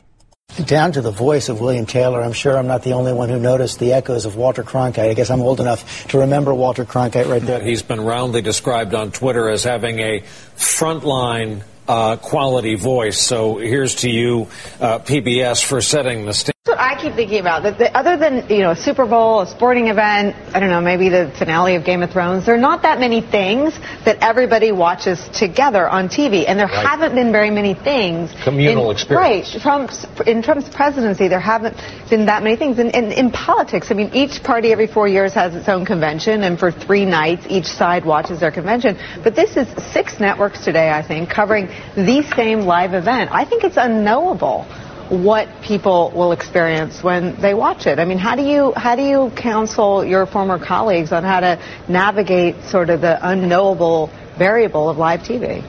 Well, On the record, the impeachment hearings against President Trump now just hours away. For the first time, witnesses facing the cameras and the country with the presidency hanging in the balance. It's a historic day. Let's lay it out for you. The hearing will unfold live on national television beginning this morning at 10 a.m. Eastern Time inside a House committee room. The central question here, did the president abuse his office? One of the most consequential days of the Trump era. History in the House this morning as impeachment proceedings go public for just the third time in the modern era. Good morning, America. It's an historic day on Capitol Hill. For only the fourth time in history, an American president now facing impeachment. Impeachment is the ultimate check on an American president. This is where history will be made today. In just a few hours, this room will be packed with members of Congress, the press, and the public. This morning, a pivotal moment for Democrats taking the case to the American people that the president abused his power and should be impeached. We talked about a historic moment, and it is the fate of a president, the judgment of history on the line. History in the House. The impeachment inquiry holds its first public hearing with Donald Trump's presidency on the line. It's a big day in Washington. You could call it an historic day for the nation, with the first public hearings on the potential impeachment of the President of the United States. I'm told that Democrats here today are going to be somber, serious, and focused. They do believe these are their strongest witnesses, that they can attest to the scope and impact of the president's campaign to pressure Ukraine. And given the fact that both of these officials have worked for Republicans and Democrats here feel that their character will be hard to impugn. But George, Republicans have also been preparing. They've been even holding mock hearings, honing their defense. They are going to focus squarely and narrowly on the president's actions on that phone call with the Ukrainian leader. They will insist that there was no pressure, there was no conditional arrangement. But George, Democrats and witnesses will say that that phone call was just part of this story. And Mayor, we could see some delays in the proceedings this morning. Yeah, George, we are preparing for Republicans to start off this morning with a little bit of some theatrics. We are seeing that they are preparing some exhibits inside the hearing room here just down the hall. We know that Republicans want to hammer away at their demand to also hear from the anonymous whistleblower who sparked this impeachment inquiry. Democrats, of course, have argued that that is redundant and unnecessary given what we now know from these other key witnesses. But, George, you are likely to see a little bit of politics, to say the least, at play here this morning. The fact is, the media doesn't know what America wants. Andrew Yang just said it. Nobody's talking about this except for media talking heads who want to take him the fuck down. And when they do hear sound bites, they hear sound bites like this from Jim Jordan. Up on July 18th, is that right? That's when I first heard about it, Mr. And then it's released, Ambassador Taylor, on September 11th.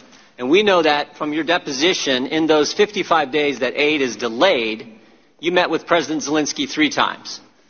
The first one was July 26th, the day after the famous call now between President Trump and President Zelensky. President Zelensky meets with you, Ambassador Volker, and Ambassador Sondland. And again, according to your deposition and your testimony, there was no linkage of security assistance dollars to investigating Burisma or the Bidens. Second meeting is August 27th. Again, in this 55-day time frame, second meeting is August 27th. President Zelensky meets with you and Ambassador Bolton and others. And again, there's no linkage of dollars, security assistance dollars, to an investigation of the Bidens. Then, of course, the third meeting is September 5th. President Zelensky meets with you and Senators Johnson and Murphy. And once again, there was no linkage of security assistance dollars to an investigation of Burisma or the Bidens. 3 meetings with the president of Ukraine, the new president, and no linkage. That's accurate? Mr. Jordan, it's certainly accurate on the first two meetings because, to my knowledge, the Ukrainians were not aware of the hold on assistance until the 29th of August. So the Politico article. The third meeting that you mentioned with the Senators Murphy and Senator Johnson, there was discussion of the security assistance, but no linkage. But there was not discussion of linkage. Folks, there's no there. And the problem about all this, there was no dare with Mueller. There was no dare with Blasey Ford. What the media is forgetting is they are starting to make the American people turn them off. I mean, I don't know anybody that's watching this shit. And to even hammer the point home worse, here's pictures that were there. 93 days since Adam Schiff learned the identity of the whistleblower, and he actually says he doesn't know who he is. Because now the truth's up that he's just a Dem operative, and it's ruining their case. Another one. I'm concerned if we don't impeach the president, he'll get reelected. That's a quote. Let me see if I can read this other one. There's another sign. These were put in there by GOP people.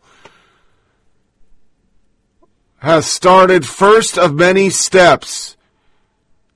Rebellion, impeachment will follow, ultimately lawyers. And that is the actual lawyer that's persecuting this case. We read it in the last podcast. But to make it even worse, I'm going to read you an article because I saw a picture on Twitter. And I'm always talking about how Democrats in the media know nothing about the middle of the country. Rural people are evil. We're pieces of shit, yada, yada, yada. This is a serious story. This is a serious thing. This is the impeachment of the President of the United States. This is historic, we're being told. NBCNews.com swoons over drag queen at impeachment hearing. If you want a concise distillation of how serious the left impeachment attempts are in the first official days of the hearing, look at the drag queen journalist on the ground at Capitol Hill. Just try to tell yourself without wincing that this is a sad and oh-so-serious day for democracy, as Nancy Pelosi puts it. It sure says a lot about the Democratic Party when a drag queens have become their shock troopers. Pissy Miles, as he likes to call himself, please Lord, we hope that doesn't mean what we think it means, apparently fancies himself a journalist with a valid interest in covering impeachment politics. It's a nice reminder of just how much of a circus the Dems attempting at removing Trump is, with freaks like Pissy Miles being enthusiastic rent-a-clowns. NBCNews.com reported on the attendance of the award-winning drag performer, composing a headline that would have made the Founding Fathers seriously contemplate abandoning their American experiment. Read it and weep. Drag queen sachets into Trump impeachment hearing. Yes, it seems to be quite the spectacle. The site describes his appearance riding spotted, towering over the gray and blue suits packed in the first day of the President Trump's impeachment hearing was an enormous blonde wig, that of Pissy Miles, a drag performer from Ashbury Park, New Jersey. The accompanying images were about as horrifying as one would imagine. Pissy, a clearly overweight male, was wearing an offensively red, way too short dress, sparkling red heels, and curly blonde wig so ostentatious that Honey Boo Boo would have fainted on sight. The most outlandish part of it all was that Miss Miles had a reportering rig all set up and ready to go. She was holding her phone with an extension arm and had her headphones in and was giving viewers an up-close and personal account of the morning proceedings. NBC News asked Miles how this day was going, to which he replied in classic camp fashion, "It's a crazy day in Washington. I'm flipping my wig over the high-energy proceedings today." Wow. Though Pissy was comically aware of the spectacle he generated, adding tensions are high and the bar for who's allowed in the Longworth house is very, very low, you can say that again. The outlet obtained a bio about drag queen stating that he is an award-winning drag performer, comedy producer, and winner of the Phyllis Drag Wars and Miss Fish New York City, who performs regularly in the New York area. Miles' husband, David Ayan, told the site that the artist is covering the hearing via a new social media startup app called Haps. It's a shame to even say it, but if Schiff and his drag queen soldiers beat Trump, then maybe he doesn't deserve to win, the article says. Yeah. They're so serious. They know what America wants. And they bring a drag queen. Nicole Wallace, it would appear Elias Stefanik is drinking the same Looney Tune juice with her breakfast as Nikki Haley, going from occasionally reasonable Republicans to Trump shills. That's a journalist. She has a TV show. Looney Tune juice.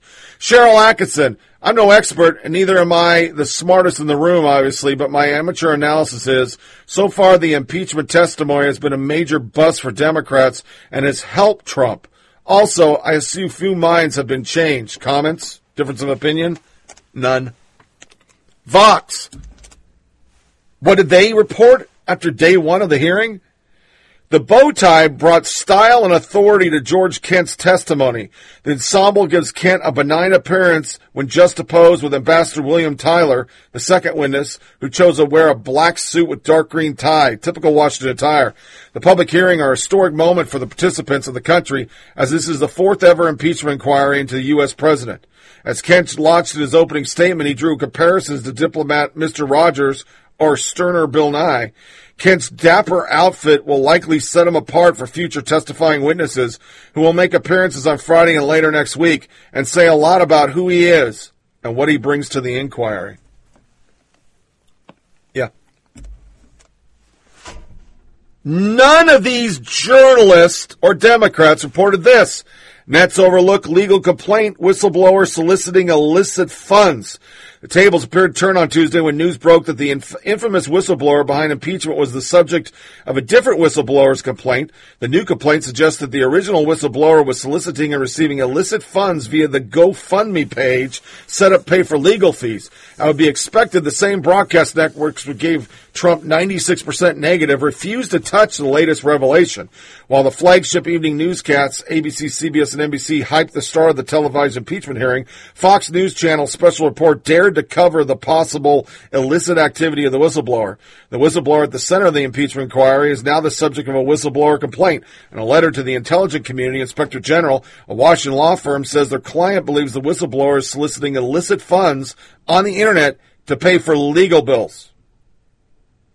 After weeks of mixed messaging, Republican issued this memo defending the president, who said they withheld the aid not to get dirt on Biden because of Ukraine's history of pervasive corruption. Republicans intend to focus narrowly on the president's July phone call, saying there was no pressure, blah, blah, blah, blah, blah. The article goes on. It's all bullshit. Byron York. This was covered by the media. Top Ukraine guy at NSC apparently thought Obama administration had provided javelins to Ukraine, and the chairman who's leading the witness here, that would be Schiff. He would know better. He would know that the first javelins were supplied to UA in 2019, and yet he prompts the witness to say there was a prior shipment. According to this, the chairman, Schiff, didn't know the javelins were sent either. Why is he in charge of anything, and why wasn't this pointed out before? It was during an exchange, and the GOP counsel tried to get Vindman to reveal who he spoke to in the intel community, interpreted by Vindman's lawyer as an attempt to out the whistleblower. Meadows later contradicted Schiff's comments that the WB has a statutory right to anonymity. Face the Nation. Vindman out at NSC. After testifying on the Hill, NSA O'Brien says Alexander Vindman will be removed from the National Security Council. Everyone who detailed at the NSC people are going back to their own departments and will bring in new folks. Margaret Brennan, Lieutenant Colonel Vindman, who has testified under oath as serving on National Security Council, will he continue to work there? Well, look, one of the things that I've talked about is that we're streamlining. So they're reporting that he got fired, but he didn't. Scott Dorkin, Hillary shill. Trump has fired Lieutenant Colonel Vindman, whose damning testimony confirmed Trump tried to bribe and extort Ukraine. His firing is an abuse of power and another impeachable offense. Trump retaliated against an American patriot on Veterans Day weekend. Disgusting and pathetic. Somebody reported that they're just downsizing, but he would be removed and he's going to be court-martialed. He broke the chain of command. I truly believe the New York Post sums it up. Guilty, now for the trial, and they show Schiff as a carnival barker and Nancy Pelosi as a clown. And it pretty much sums up what all of this is. It is a nothing burger. There's no there because this is what presidents do. This is what they do. I mean, I'm still in shock that this is an impeachment. There's nothing there. This is not high crimes and misdemeanors. It's just not. So, there's our impeachment coverage. We're going to close this section out. Where are we on time? See if we need to go to a music break. We are not. So we're going to bump straight in to news and social media nuggets. Gonna do it. We'll do a music break when we transition. Well, you know what? Let's just do it now. We're going to do a music break really quick. I want some more World War II Christmas stuff. So we're going to close with Megyn Kelly interviewing the Epstein reporter. And CBS fired the wrong person. There's actually notes from the person. You didn't get me. All to protect the media. They fired the wrong person. And I'll listen to some Christmas music, and then we'll pop into news and social media nuggets. Hi, everyone. I'm Megyn Kelly. Jeffrey Epstein was an accused serial pedophile who died in prison in August. Supposedly by suicide, though there are doubts. Prior to 2019, many news organizations looked into the allegations against Epstein, a well-connected investor who surrounded himself with the rich and famous. But no one ever quite got the story until the Miami Herald broke it late last year. Or so we thought.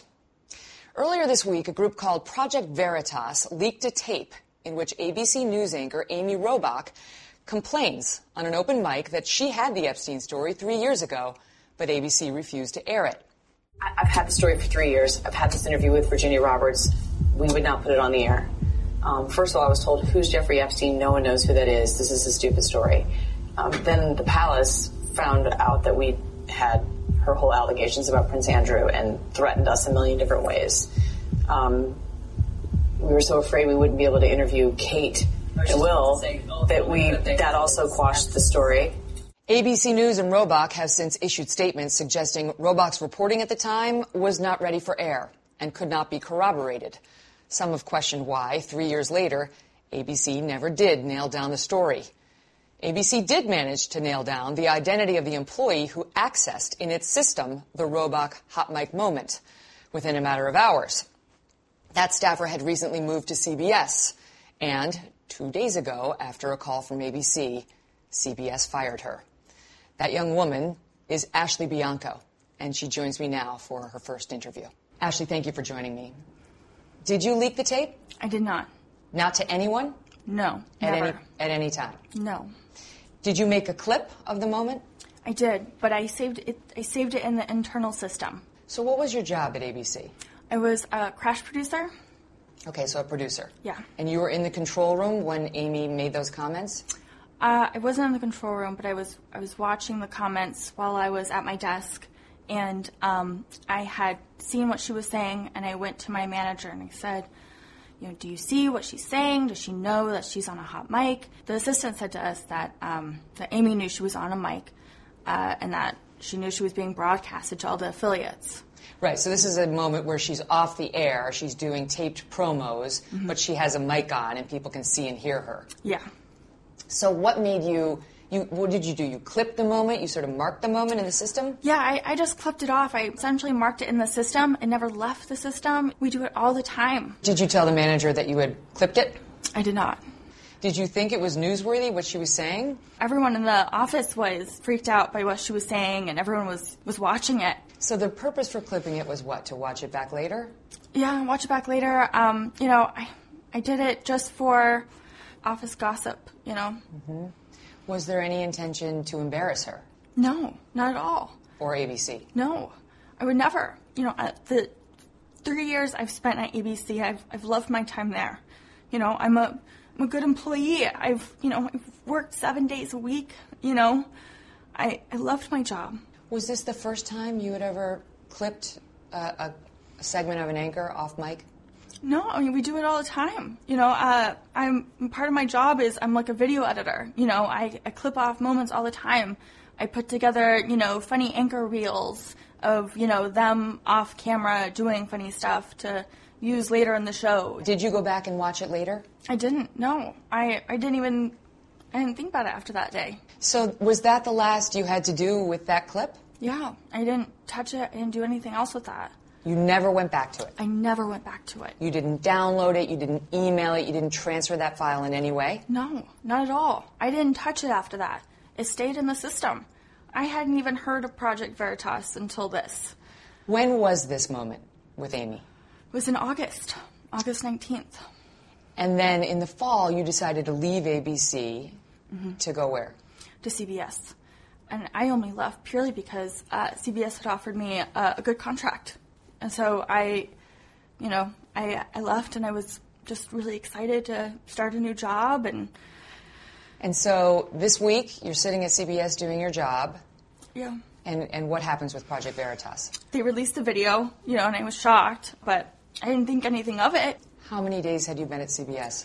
Only 4 days, and I begged, I pleaded, I didn't know what I had done wrong, and I just, I wasn't even given the professional courtesy to defend myself. I didn't know what I'd been accused of. It was, humiliating, it was devastating. Have you ever spoken to James O'Keefe of Project Veritas? No, never. I didn't even know who he was until this week.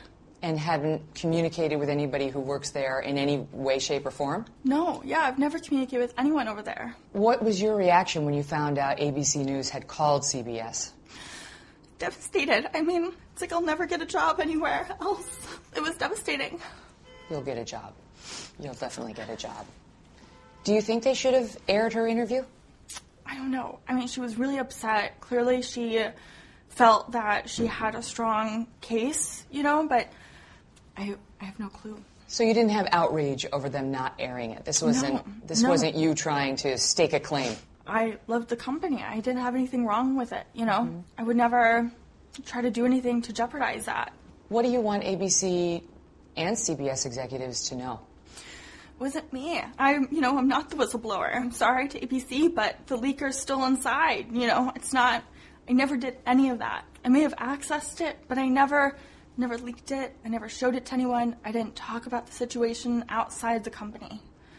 And when you say the leaker's still inside, do you have any suspicions about who actually may have leaked it? This is something that everyone saw. Is that right? So it was a talked about moment? Yeah, it was definitely that whole day. Everyone, was talking about it, was running around, taking videos of it. So do you regret clipping that moment now? I do. Had I known, I would have never clipped it. I didn't do anything wrong. I didn't do anything. I didn't leak it. Anyone else could have clipped it off. Even James O'Keefe has come out now saying you are not the leaker, that you were not the insider who gave this to him. What do you think should happen to the insider, and what do you hope they'll do now? I just want my career back. I want people to know I didn't do it, That's all I want. So. Thank you. Thanks. Thank you.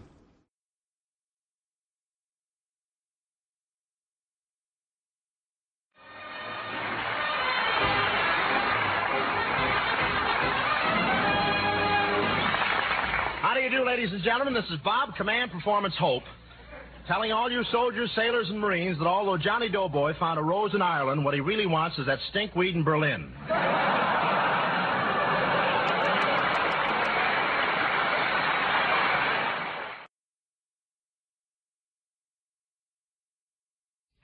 This is London, and this is the 4th Christmas Eve. The beef eaters may have become spam eaters, but no one has seen Scrooge about tonight. Our men have been giving parties for British children. They have made toys of odd bits of wood and metal. Big, tough sergeants have played Santa Claus. Thousands of British children, especially the orphans and the poor, have had a memorable time thanks to the Americans. Our men are the best fed, best paid, and best uniformed soldiers in this war. And this Christmas they have certainly maintained the American tradition of good-natured generosity. Some of them are a little homesick, but you couldn't tell it by looking at them.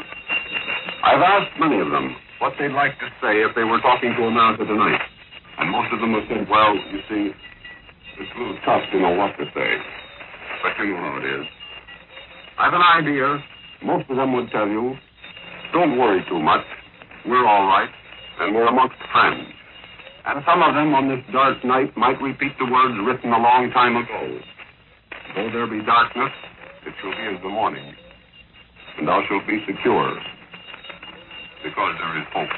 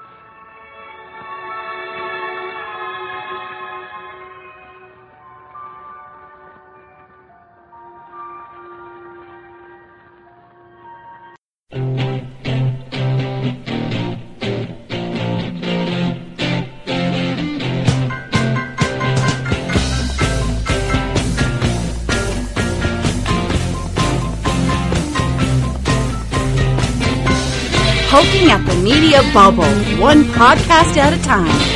Here's Tony Reed.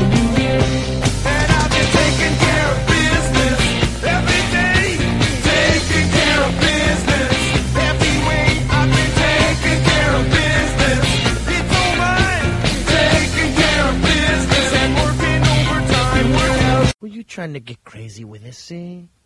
Don't you know I'm loco? Now it's time for news and social media nuggets. The crazy stuff that makes your host lose his mind.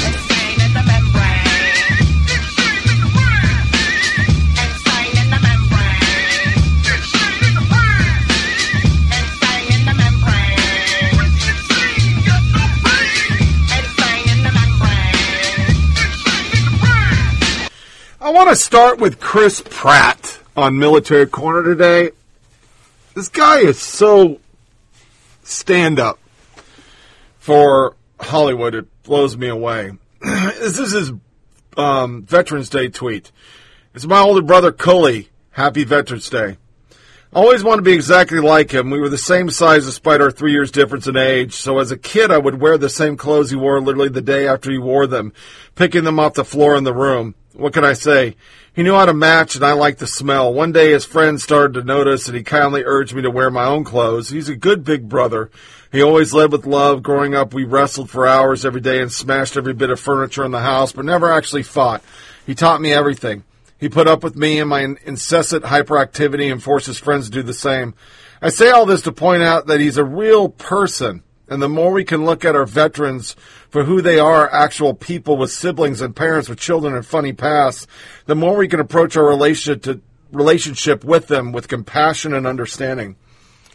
My brother didn't join the Army because he wanted to be Rambo. He joined because it was an opportunity for a hard-nosed kid who couldn't afford college, somebody who wanted to get the hell out of his small town and probably wanted his own clothes. We have the greatest armed forces the world has ever seen. It's made up of real people who joined for myriad of reasons. Brave men and women who sacrificed a whole hell of a lot.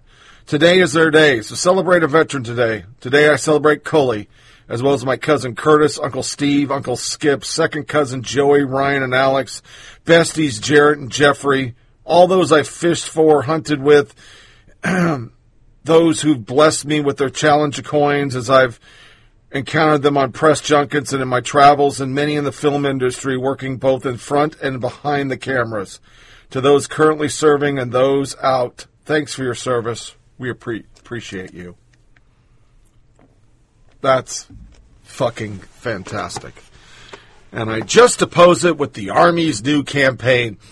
This, to me, they went away from a warrior wanted to more of a, I don't know what to fucking call it. It's like, a psychedelic with Chicago song in the background. Da-da-da-da, 20,624. And it's like they had a weird, it just fucking sucks. But in the release, there was a bunch of articles written by little liberal turds who could never even fucking pick up a rucksack, who hate the military. And Vice did one where he was anti-military. I literally tweeted him, "You're just a piece of fucking shit." But I'm kind of a hypocrite because he brought up something I didn't know that happened. And this was actually a recruiting ad, I guess, in the East Coast. But whoever came up with this idea, you're a fucking moron.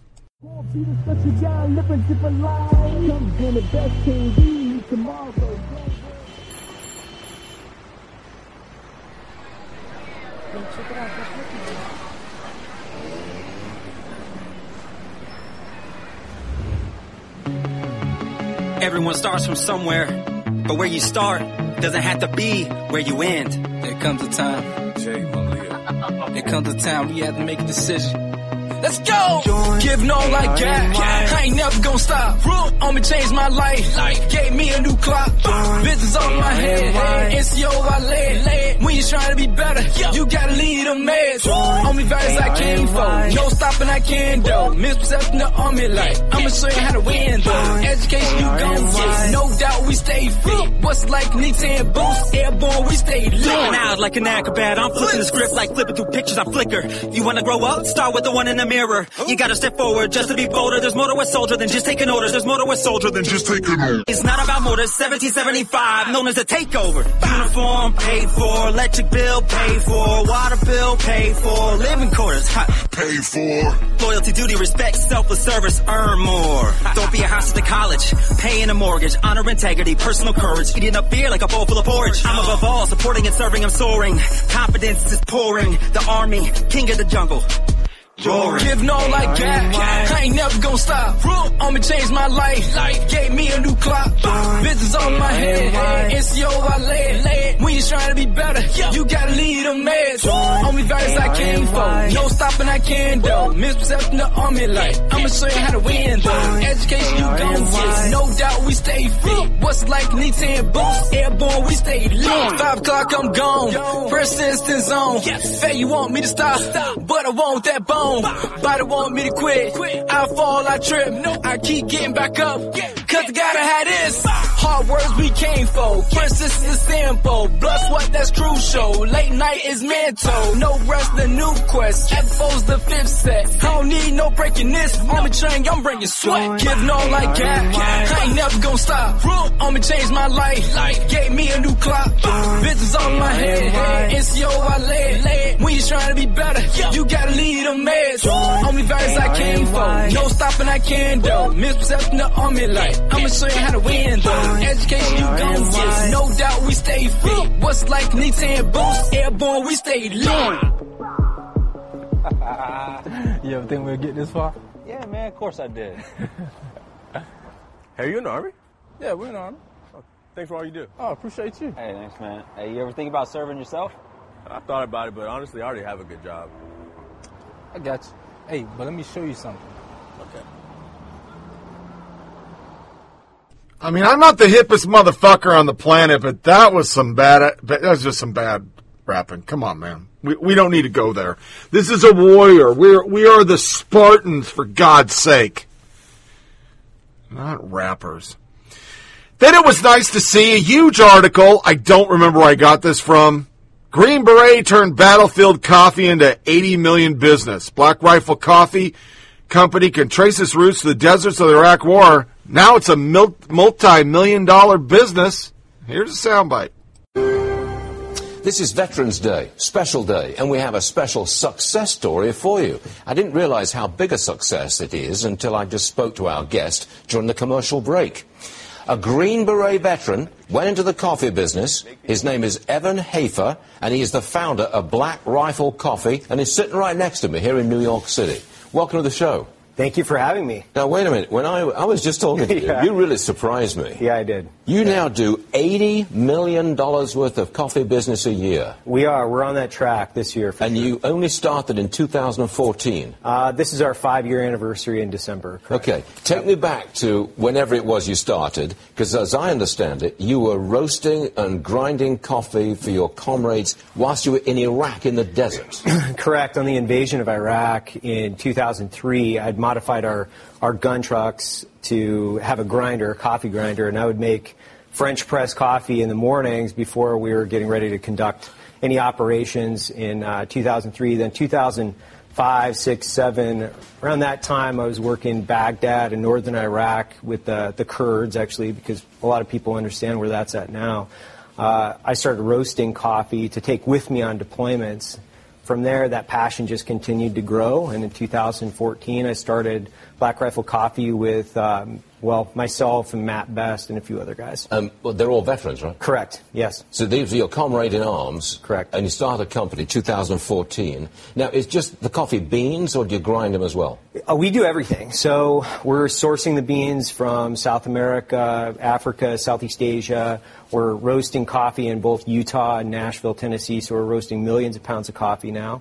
Wait a second. Do you have a coffee bar chain in America, or do you sell it through supermarkets? Well, we're selling all direct-to-consumer via blackriflecoffee.com for the most part.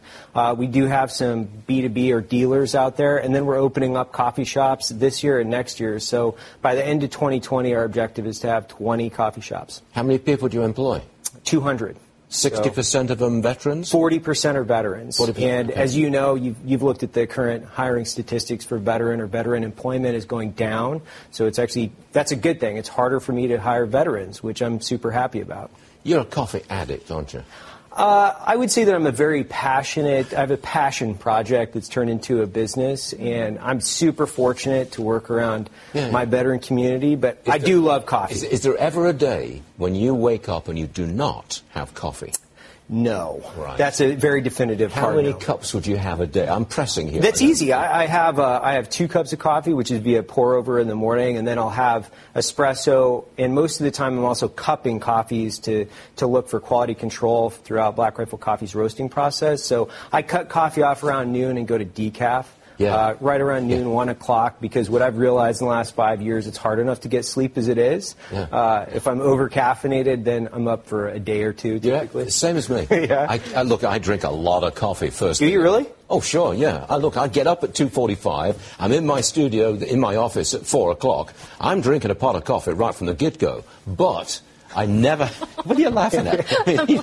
This is my life. You want to work for I figured you'd be a tea guy, but no, you're a coffee guy. Stop. I'm an American citizen. I know. Did you know that I'm an American citizen? I did, actually. I read up on you a little bit. You did? Yeah. Okay. I sent over your bio. I did my research. I know exactly. I watched the show, too. No. I do. You do? Of course, yeah. You have no idea how flattering. No, seriously. We'd love to hear that. And we'd love to hear an American success story. And you, sir, are it. Evan Hafer, correct? Evan Hafer, yes. But the big point is, it is blackriflecoffee.com. That's right, blackriflecoffee.com. Thank you. That's really cool stuff. Thanks very much, Evan. Thank you. Appreciate you being here. Thank you, sir. That, of course, has Matt Best, 11X in there, and yeah, love him.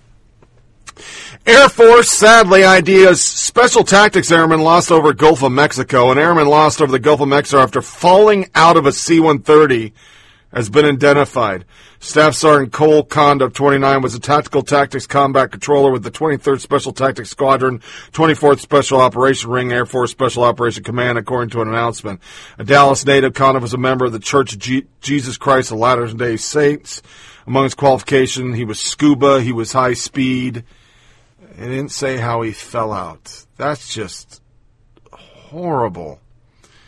Then, to make matters worse, infantryman dies in Bradley fighting vehicle mishap at South Korea. Vehicle rollover claimed the life of a U.S. soldier in South Korea on November 6th. Specialist Nicholas C. Pampito, 20, from Brandon, Florida, died from injuries sustained when the Bradley fighting vehicle he was in overturned. That's just a terrible fucking death. So, God be with their families. And there's no good transition. But as we go into college crazy, here's 2 sound bites. Students can't name one war that was good, and they want to ban fossil fuels, but they don't want to give up their car.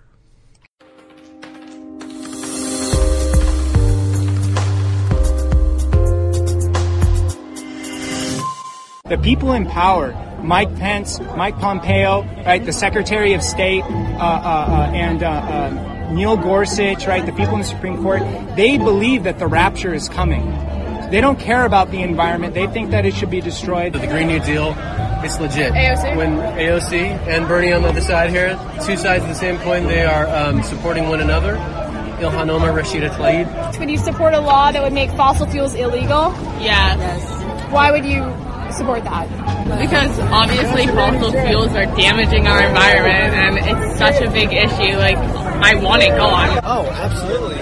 We've got to get money out of politics. But I would support it if it came down to it. I would support a law, but I am just a citizen, so I would vote for Bernie Sanders to put that kind of law into action. Of course. Yes. Yeah. Definitely. Well, I really agree with that message and that motive. I think they should become illegal, but we need to have an actual way to phase them out. So I think the best solution is probably to go against fossil fuels. It would be in our best interest. I mean, I would, right? At the same time, right? Show me how that's actually possible in a system, right, where every major production chain involves fossil fuels from the top to the bottom, right? If it came down to it, like, I would support a law, but I don't know if anything that I can do personally would be fair. I would try my best, but I don't know if we would get to a point where they would make a law. Would you commit to giving up your car or cell phone in order to combat climate change? Yes. What do you think? Sure. Yeah. I think so. I think once it was in my own hands, yes, I would. Would you commit to giving up your car or cell phone to combat climate change? In a heartbeat, right? At the same time, right? The problem is the system of capitalism, right? It's capitalism and imperialism, and we need a revolution in order to actually stop the destruction of the planet. I don't know if I'm that radical, but I'm willing to give up other things. Yeah, I'll give them both up. Sure. Take. You want mine? Take. I'm a little bit more. What about you? We got one car for the whole family right now, so we need it, but the phone could go. This is Eduardo Norette with Campus Reform. Today we're at Howard University. With Veterans Day coming up and reflecting on the wars that the U.S. has fought in, we wanted to ask students, do they think that there is a war that the U.S. has fought in that is a just war? Let's find out. So with Veterans Day coming up, can you think of a war that the U.S. has fought in that to you would be a justifiable war, a just war? No, none at all. Can you think of one?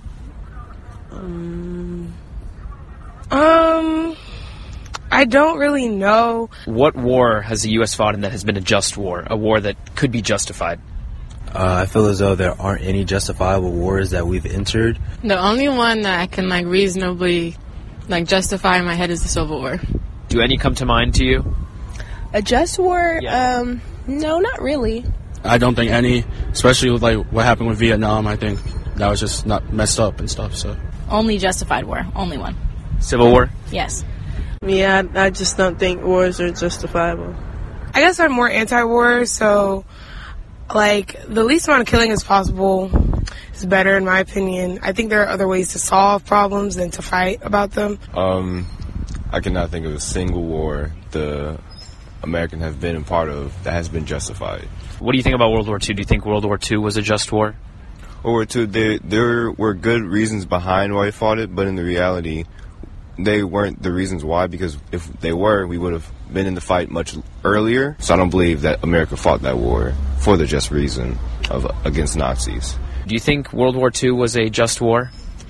Well, I would be lying if I said I was an expert, but all the ins and outs of World War II, I know the Iran-Contra scandal came directly after World War II, and then there was just a bunch of shady stuff, let me censor myself, going on in World War II, so I can't say that I would justify it. I don't think it was necessary. That's right. Yeah, no. What about World War II, though? Fighting the Nazis, do you think that was justified? Yes, no, maybe? Maybe. I don't know. Do you guys think World War II was a just war?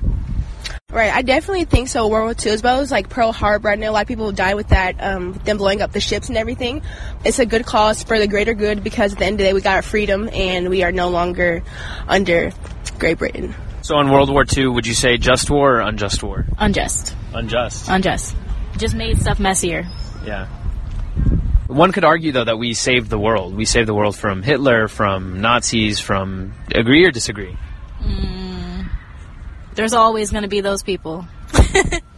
I don't know how I feel about that. I mean, maybe a little bit World War II, probably more the Civil War.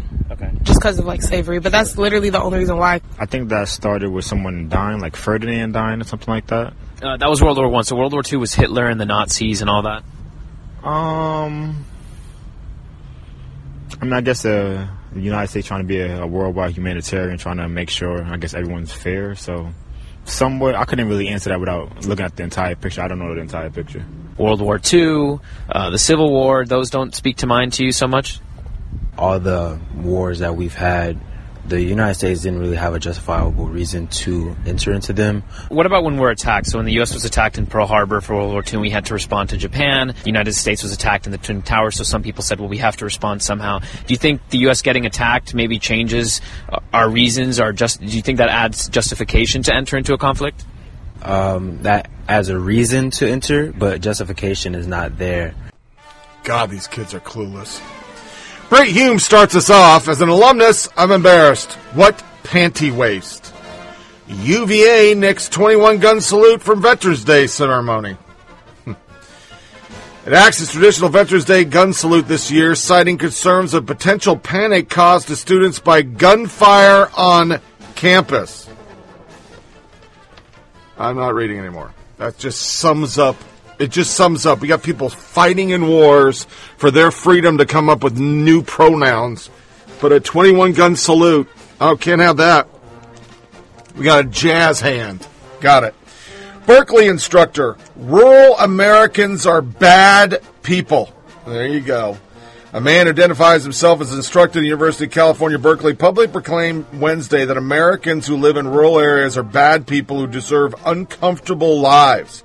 Jason Kernian, who described himself as a graduate student instructor at Berkeley, having taught at least 11 philosophy courses at the university since 2013, took to Twitter Wednesday to explain the academic reasoning behind his distaste for people from rural America, calling those who live in rural areas bad people who have made bad life decisions.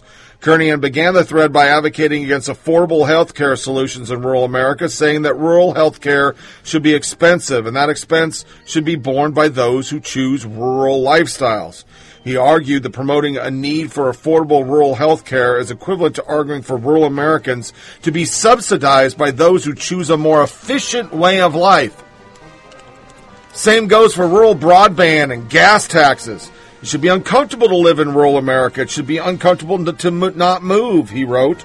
Kernan tries to justify his statements with economic arguments about not making rural life artificially cheaper, but quickly develops into a personal attack against rural and not pro-city Americans. I ironically embrace the bashing of rural Americans. They, as a group, are bad people who have made bad life decisions. Some, I assume, are good people, but this nostalgia for some imagined pastoral way of life is stupid, and we should shame people who aren't pro-city. He deleted his tweet, of course. After receiving backlash for his comments, Kernian issued a pseudo-apology. Pretty sure I did a bad tweet here. Gonna delete it, he wrote. I'll want to reflect on it more later, but my tone is way crasser and meaner than I think I am. And that's why the show is called Flyover Politic Podcast. With the K, because some asshole still owns Flyover Politics, and they only did 10 shows in 2016 and then went off the air. Yeah. This is how they think. You don't live like them, you're bad. See? Just proves my point. University abortion course taught by woman identified as PP employee. What's worse, she was caught on the Project Veritas selling fetal tissue. Yeah. But that's who's teaching abortion classes. Really. While this was going on, Planned Parenthood, I don't know who needs to hear this, but virginity is a made-up social construct, and it has absolutely nothing to do with your hymen. A virgin is someone never had sex, but sex means different things to different people, so virginity does too. Many don't care what it means or think it matter. Whatever you believe, the fact is you can't tell if someone had sex by checking their hymen. The hymen is a thin, fleshy tissue that is located at the opening of your vagina. Like other parts of your body, hymens are a little different for everyone. Many people think the hymen totally covers the opening of your vagina until it's stretched open, but that's not usually the case. Most hymens naturally have a hole big enough for period blood to come out and for you to use tampons comfortably. Some people just naturally have hymens that are more open, and many other activities besides sex can stretch your hymen, like riding a bike, doing sports, or putting something in your vagina, like a tampon or finger. Once your hymen is stretched open, it can grow back. Some people think you can tell if someone had sex before if their hymen is stretched open, but that's not the case. Say it with us, with hand smacking. You can't tell if someone had sex by the way their hymen looks or feels. I am so glad we give them $550 million a year. Because now a hymen ruptured, which it can happen from other things, is a social construct. Everything they don't agree with is a social construct. But I'm telling you, all your bullshit is becoming a social construct. You're just making it up. Like our next story. Women's college now only requires applicants to identify as women. Yeah. In an effort to keep up with the evolving understanding of gender, Virginia Women's College will no longer require its applicants to be biological female, but rather only to identify as women. Individuals already at the school who currently identify as women but who transition to live as men will be allowed to stay, which makes no sense because now they're men. They identify as men, so why can they stay? Until this month, Hollins University allowed students to identify as male, but those who chose to solidify the identity with hormones or surgery are required to leave. Now we're not doing that because we want to keep up with the PC bullshit. Nice. Yeah, so nice. So let's go straight on in to our gay shit. Hey. Bow. Lil Pump in the cut. Hey. Gang shit.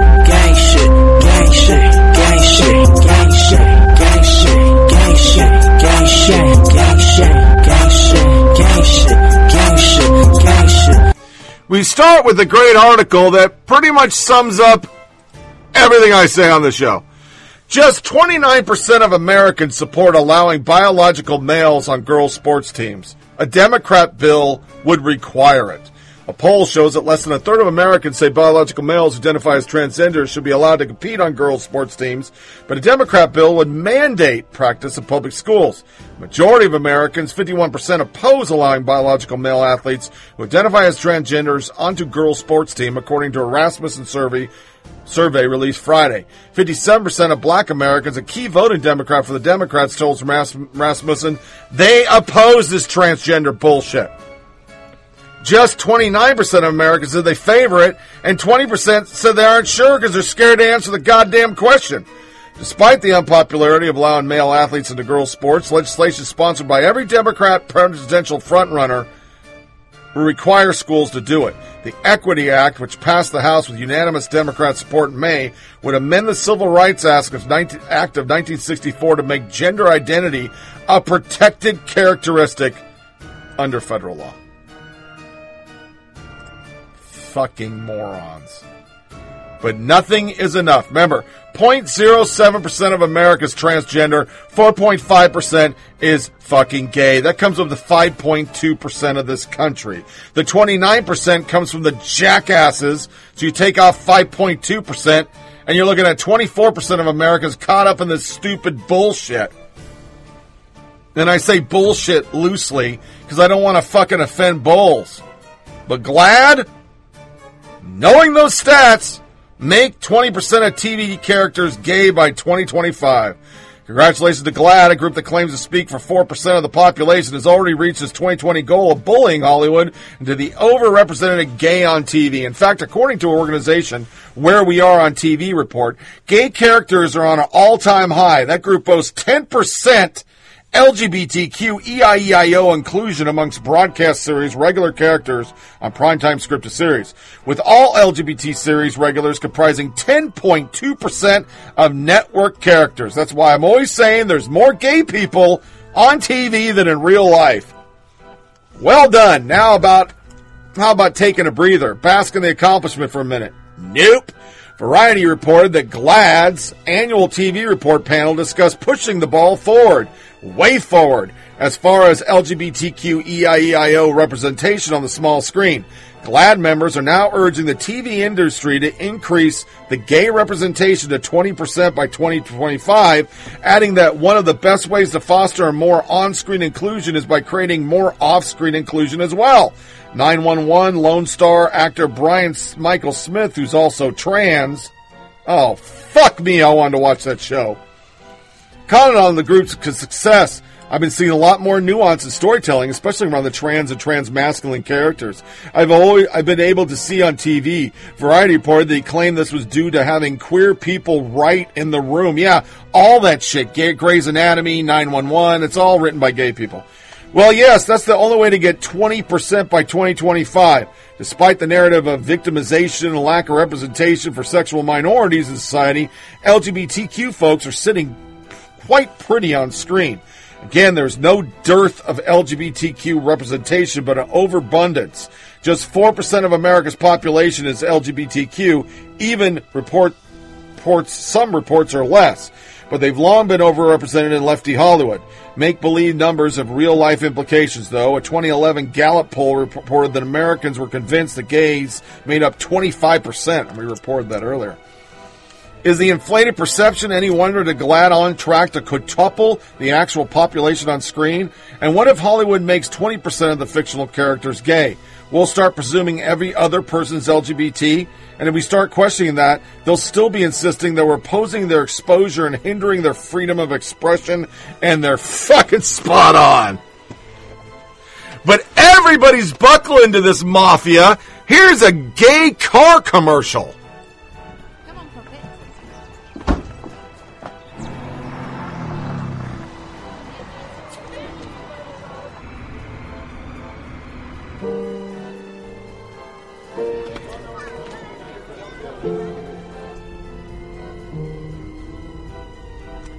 'Today is gonna be the day that they're gonna throw it back to you.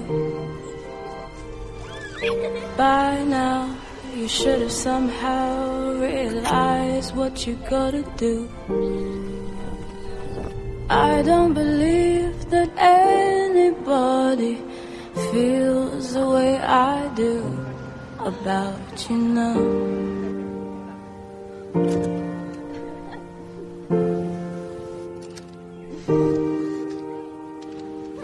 Backbeat, the word is on the street that the fire in your heart is out. I'm sure you've heard it all before, but you never really had a doubt.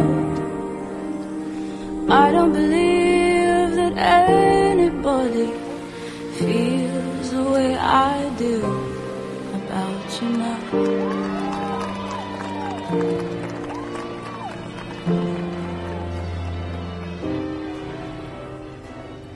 Today was gonna be the day, but they'll never throw it back to you. Said maybe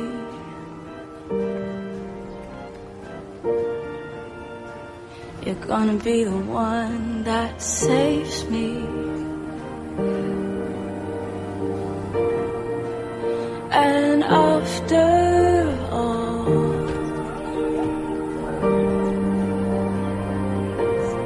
you're my wonderwall.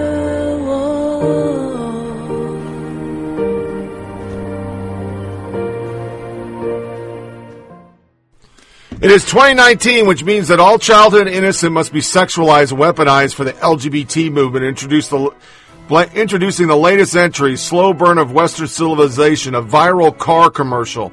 The new ad for Renault's Clio in the UK, released November 7th, entitled 30 Years in the Making, begins with a sweet childhood friendship between two girls. The friendship becomes more intimate as the girls grow up. The children give each other mixtapes, run along a beach and hug. Their girlish hug transitions to more romantic, and then they're full-fledged fucking lesbians. Go buy our car. Okay. Not going to buy that car. Queens drag Christians as Planned Parenthood effigy auction. Are you comfortable with the mentally disturbed men hanging around the kids section of the local library? How do you stand on dudes with 5 o'clock shadows dressed in lingerie reading to 5-year-olds? If you're a Spokane, Washington resident, you better be okay with it, or you'll have a religious extremist, or you'll be labeled a religious extremist, and just may find yourself sold in effigy at a slave auction to benefit America's largest abortion mill.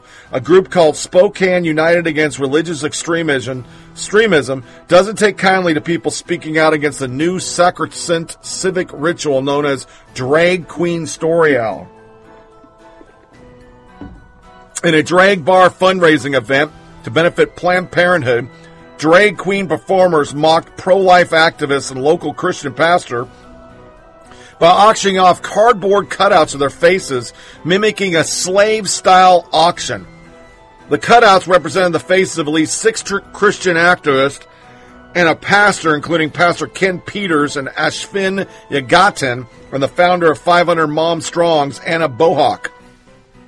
It was a surprise game that nicely complemented the evening's other entertainment, a sexually explicit drag show featuring Tyranny, Hex, the drag queen who read to children in a local Spokane library.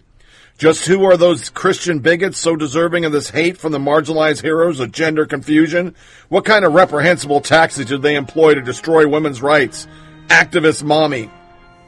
They pray and protest Planned Parenthood for their exploitive practices against women and children.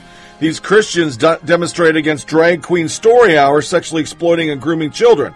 They're successfully exposing and calling attention to Planned Parenthood and American Library Association active attempts to expose children to deviant sexual practices and dangerous gender ideology. These Christians are risking everything to protect children from abortion and vulnerable women from being exploited. Bohack told CBN that the groups displayed hatred towards Christianity and has harassed her and her family. Silly Christians.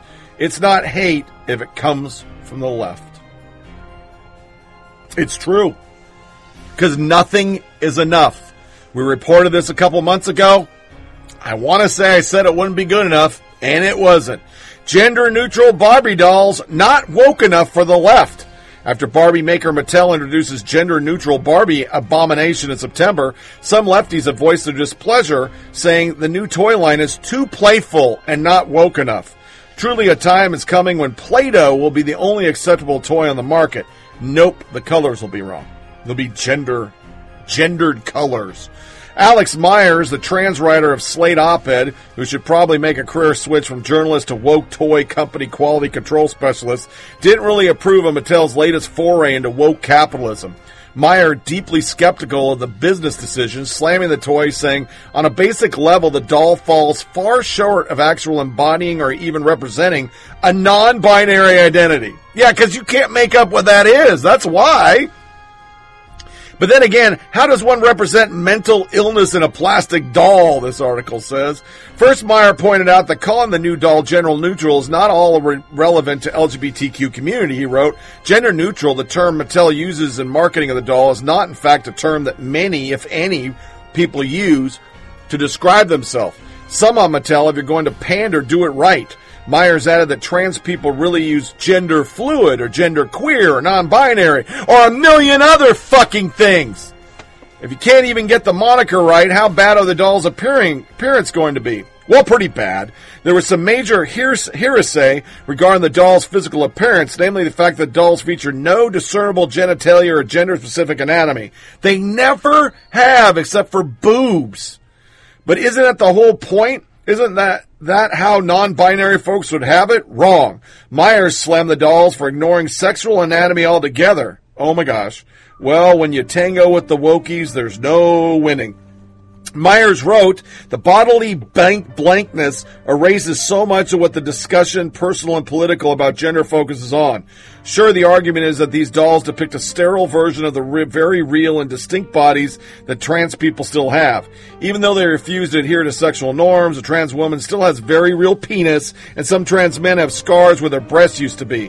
Where is the realism, Mattel?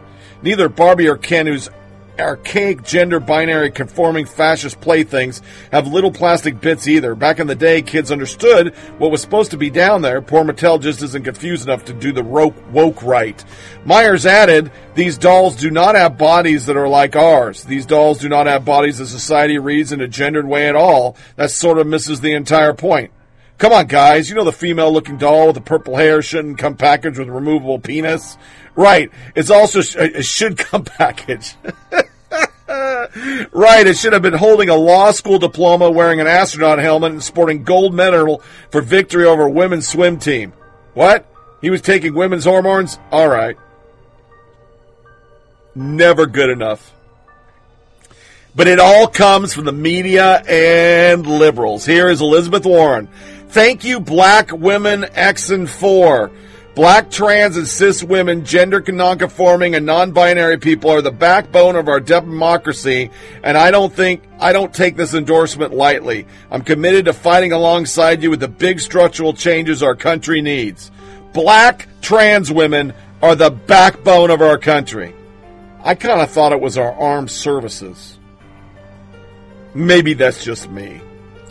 SB Nation writer urges Major League Baseball, wait for it, to include LGBT exhibit in the Hall of Fame. Yeah, that's a thing now. There's no LGBT wing in the National Baseball Hall of Fame, not yet anyway, but don't hold your breath. An LGBT advocate is targeting yet another culture institution to infiltrate.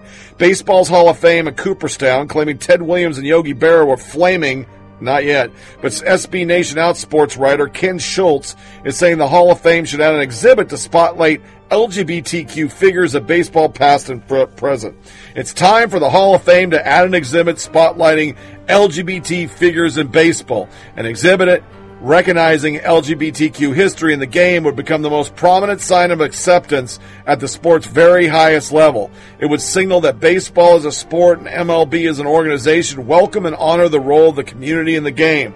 Such a symbol of institutional acceptance would be another step on the path that eventually leads to an active baseball player feeling comfortable enough to publicly come out. I'm not reading anymore. He just pisses me off. And in the indoctrination section, non-binary Netflix kids cartoon, even villains don't misgender. This season, Netflix announced with fanfare that a reboot of the classic She-Ra, and we already talked about it. In Season 4, She-Ra released November 5th. The non-binary character, Double Trouble, is really just a shapeshifter, blah, blah, blah, blah, blah. Memo till, okay. And then he goes on to say that they say that in the show, and I don't really want to cover it anymore. I just really fucking don't want to cover it. To other crazy outrage, Amazon slammed for promoting children's t-shirt reading Daddy's Little Slut. But you can't sell American flags, huh? Or weapons ones or anything else. On Thursday, Amazon was slammed for promoting a t-shirt that said Daddy's Little Slut. Another t-shirt was removed from Amazon's site. Reported on Friday, Amazon still offered other clothing items for babies and toddlers with the same phrase. The t-shirts were sold by Only Baby Care for $18 a piece, according to The Independent. The Independent added the product description read that the top was suitable for various occasions, including playing outside, birthday party, the whole night. It was a unisex for boys and girls. What the fuck is wrong with people? Disney Plus cuts song deemed problematic from live-action Lady and the Tramp. Oh, let's dig into this. Amidst technical troubles, because it crashed, including the release of a live-action version of the beloved canine classic Lady and the Tramp, but it wasn't a glitch that left a song out of the movie. It was political correctness. The music in question, maybe a better name would be Disney for subtracting songs, was Siamese Cat Song from 1955 original, where troublemaking twin cats sing about being from Siam, modern-day Thailand. You may remember the jingle, "We are Siamese, if you please." Decider was all over it, declaring the song to be problematic and reductive of the Asian culture, explaining the Siamese Cat Song as a racist caricature of what white people thought of Asian people at the time. Their names are racist, C and Am. Their design is racist, those teeth. Their voices are racist, that broken English and accent. And the music is racist, that song. Their role in the plot is also racist. These Asian, sick, absolutely trash ladies home and frame her for the whole thing. They're outright villains. Reading between the lines here, I'm thinking they're calling the scene racist. But have no fear, Disney has righted the wrongs of its original by introducing a new song in place that could not be accused of cultural appropriation, according to Decider. Instead of having a gong-filled, vaguely Asian sound, What a Shame is an upbeat, ragtime-influenced blues number similar to what was popular with audience in the early 1900s. Blah, blah, blah. I am sure eventually somebody will say, yep, that is appropriating black culture, because it was ragtime. Here's some more TV stupid. A morning show, a teen abortion is inspiring, and Empire proudly denounces church and Christian values. Next, we have an inspiring story coming out of Mississippi, where high school girls are walking out of class today to show their support for Bradley Jackson, the new co-anchor of the morning show, after the governor tried to reintroduce legislation that would ban abortions after 6 weeks. This action comes after a controversial comment he made earlier this week, calling the morning show's Bradley Jackson a dangerous threat to America. Mississippi already has some of the nation's strictest abortion laws, and in southern parts of the state, the walkouts have lasted nearly 6 hours. which represents how long it would take a student to drive to the state's only remaining abortion clinic. This footage is remarkable. The power of social media on display. Not to mention Bradley Jackson. Her comment has lit a fire under the abortion debate nationwide. And the governor's attempt to use Jackson as a lightning rod to push his agenda appears to have backfired. I agree. I'd also argue that these walkouts go beyond just the abortion bill. They're happening because people heard Bradley's story and thought, that could be me, and I want to make my own choice about my future like she did. Okay, we're now getting more Tell me what you mad for, why you gotta be so particular, why you care about what I think. You might need a drink, cause you upset, and I'm out here living my life with no regrets. Reason number one, I ain't trying to be told I'm supposed to feel like you. I'm gonna live the way I want, cause it's my life. You can say what you want and lose my focus. Oh, looks good. I know. My sister had too. I'll make you mad in the worst way. I'ma act like it's my birthday. All about my business by your Thursday. Gonna take a lot more just to hurt me. Gonna take trips. Gonna be mad. Still getting cash. What's this? I'ma make you mad in the worst way. Oh yeah. Cause you gon' hang on every single word I say. I don't wanna have no bad vibes. Whoever planned this, did you put her up to this? Did you know about this? No, I'm just as surprised as you are. Even though I really love that she had the stones to pull it up. Oh my God, wait. So do her fans. She is trending like crazy. But in a good way. They think that she is denouncing the church and its Christian values. Does this mean that Tiana's back? Cause you gon' hang on every single word I say. God, I hate the fucking media. Apple Card faces scrutiny following allegations of gender bias. You're never woke enough. When Apple isn't woke enough, it says it all. Apple credit card is under scrutiny after Apple CEO founder Steve Wozniak, or whatever the fuck his name, and tech entrepreneur David Heinemeier Hansen alleged that the card's algorithm discriminated against their wives on credit limits. Goldman Sachs Bank, which issued the card, released a statement saying, well, we didn't mean to, but we'll make sure we give them free money. That sounds good. Christy Blaker, wholeheartedly disagree. Highly doubt he could throw me over his shoulder when needed or defend me better than I can. I'm just going to abbreviate that. She said this because People's sexiest man alive is John Legend. After she said that, she got mugged by the black mafia, the gay mafia, and all the lefty mafias. She's an Air Force combat vet. They knew that, but they went after her because she dared say something about a black person that hates Trump.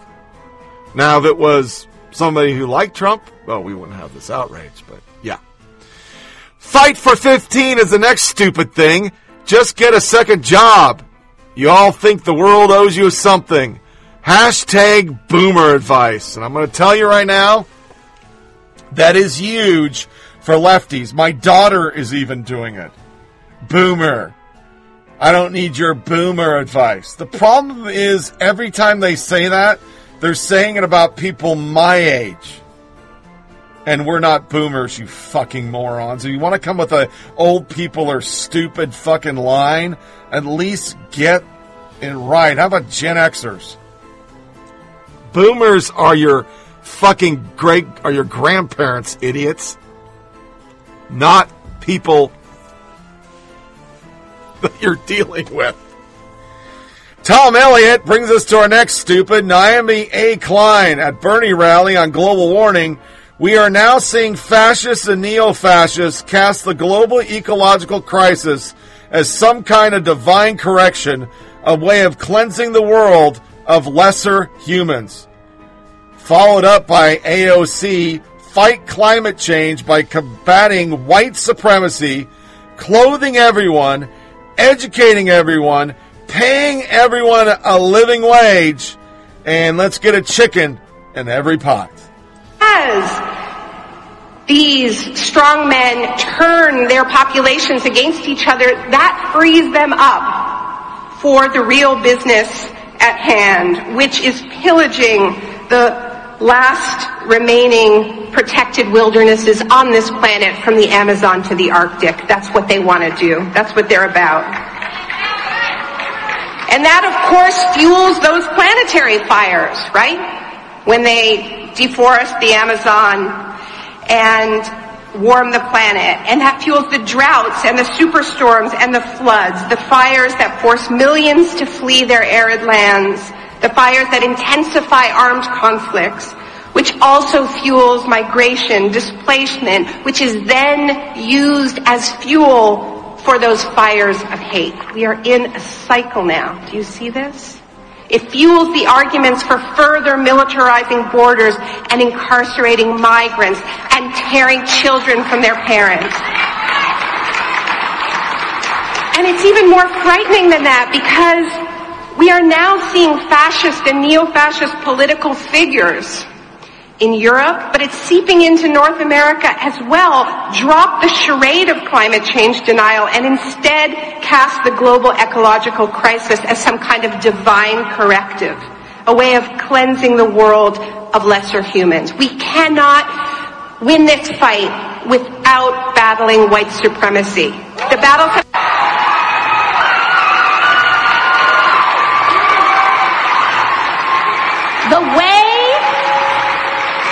The way that we preserve our systems is by transitioning to principles of universality. That means I want you clothed, I want you educated, I want you paid a living wage, no ifs, ands, or buts.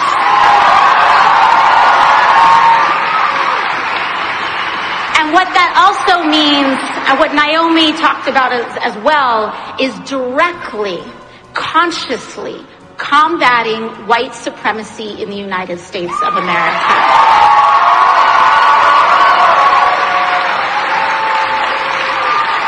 Because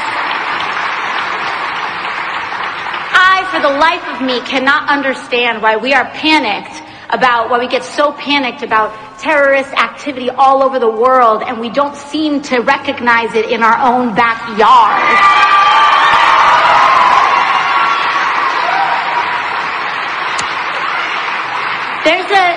And I want to talk about this a little bit, because when we first introduced the Green New Deal, we talk about frontline communities. We talk about bringing it straight to communities that were left behind, rural communities, poor communities, Flint, the South Bronx, Baltimore.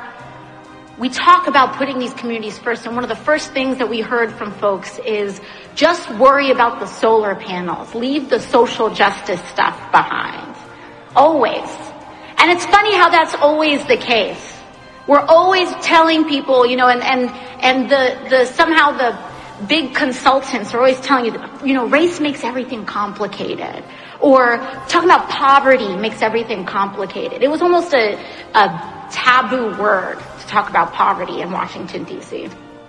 The reason for that, and I want to tell you a little story, is one of the things that we know, too, is none of these policies are that new. We have done this before. We have done this before. Once again, for people that are new to the show, I believe there is climate change. But I don't believe the push for all this 12 years we're going to die and all the craziness has anything to do with the climate. It has everything to do with socialism and politics for the left. The intersectionality, everything. We've proven on the show that was their plan, to get it all linked to black people. The only people, minorities are the only people suffering from climate change because white people make them live in shitty areas or creating all the fucking climate disaster. Black people don't drive cars and they don't fucking have electricity and they don't do bad things. Which is racist as fuck that they say that, but they say it and get away with it. And if you listen to these people saying it's white supremacy and all this shit, how do you take it serious? Global cooling, warming, change. You've changed your name 3 times, and now you're in version 5.0, which is we are going to overthrow every government, take control, censor your speech, thoughts, and everything, garner your wages. I mean, the plans that are coming up were basically every billionaire would no longer be a billionaire. They'd take everybody's money. knowing that even if you took all the rich people's money, it's not enough to finance their shit. So you in the middle class, just suck it up, Buttercup. We're going to take your money too. But to make matters worse, you're all fucking hypocrites. CNN, teen climate activist Greta Thunberg is getting a huge mural in downtown San Francisco. Replies, is that aerosol spray paint? Are you a climate change activist? Mural in downtown SF depicts Swedish teen climate activists guessing the spray paint in the aerosol cans emit the volcanic organic compounds. Genius. Just pure genius. And to prove it's even more political, Robert Redford calls for reversal of climate change damage caused by Trump. We shouldn't even be facing this horrible reality. I only wish it was enough. I'm not sure my proposal will work, the liberal activist started, but I know without question that we will all suffer if we don't try to get him impeached. Yeah, that makes sense. And then, of course, they attack Democrats because they need this climate change shit because they're throwing all the other shit in it. It's not about climate change, once again. It's about all their shit, and they're pissed off about Google and Facebook. The Ledge has been pressuring big tech companies to change their ad policies in preparation for the 2020 election. The Wall Street Journal reported that Google is considering following the footsteps of Twitter when it comes to changing what can be an ad. And, of course, their push is, well, this isn't fair. We still need to do climate change, da-da-da-da-da, but that's political. And the problem is, you made it that way. If it was just about climate change, well, you could do your ads. But all your PACs, all your supporters, all your donors, Steyer, all these guys, it's not about saving the fucking polar bears, jackass. It's about getting Democrats in Congress. That's what it's about. Intersectionality bites both ways, dickheads. And then you got this shit from Time now. How asthma inhalers are choking the planet. There you go. Full circle. CNN started. Everybody's doing it now. New York Times went even more evil. Cave takes sides of climate cult Extinction Rebellion, disrupting ordinary life. New York Times Australia Bureau Chief Damien Cave joined with Livia Alberg-Ripka to defend the disruptive activists who make up the Extinction Rebellion climate cult. The piece with a long title, Why is Australia Trying to Shut Down Climate Activism? An increasingly outraged public is demanding action in a nation ultimately linked to coal mining. The government has responded by threatening a new law to punish protesters. Prime Minister Scott Morrison has responded with a threat that alarms scientists and free speech advocates, urging the government to outlaw indulgent and selfish efforts by environmental groups to rattle businesses with rallies and boycotts. Australia's climate wars, once confined to election campaigns, are now spilling in the street with some of the biggest protests the country's ever seen. An increasingly outraged public is demanding action, with the Conservative national government refusing to budge, relying on the police to squelch the dissent. Scientists strongly disagree that coal is safe, warning that the world stands little chance of averting the most dire effects of climate change without ending its reliance on burning coal for energy. But Australia has emotional and historical connection to it and continues to shape its politics. As the climate conflict intensifies, activists and their opponents are fighting hard to win over public opinion, often with mixed conceptions using a maximize the alarm, like, we're going to all die in 12 years. No, they didn't say that. No. Once again, protesting is not vandalizing.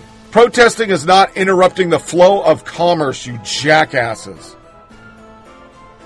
But there was a positive that came out. We have everybody doing the ultimate burger and the meatless burger, and Burger King's doing it so people won't protest their shit, since they probably produce a quarter of all cow farts that are killing our planet. Air Protein just created meat made from air. Yeah, I didn't make this up. Yep, you read it first. First there was meat made of plants, now there's meat made of air. A Bay Area company is up into the meatless meat industry with a new mind-bogglingly, seriously I'm perplexed category of meatless meat, air-based meat. Air Protein today announced the launch of an air-based meat substitute that can be used to make burgers, chicken, turkey, or virtually any meat product you want it to be. You can even use this air-based product to make protein-enriched pastas, cereals, and beverage. beverages. The product itself looks like a protein powder, but consists only of elements found in the air, specifically carbon dioxide, oxygen, and nitrogen, which are then blended with water and mineral nutrients to create a base. Using renewable energy and probiotic production process fermentation, Air Protein converts the elements into an edible product with an amino acid profile similar to that of real meat. It contains all 9 essential amino acids, so it's a complete protein. But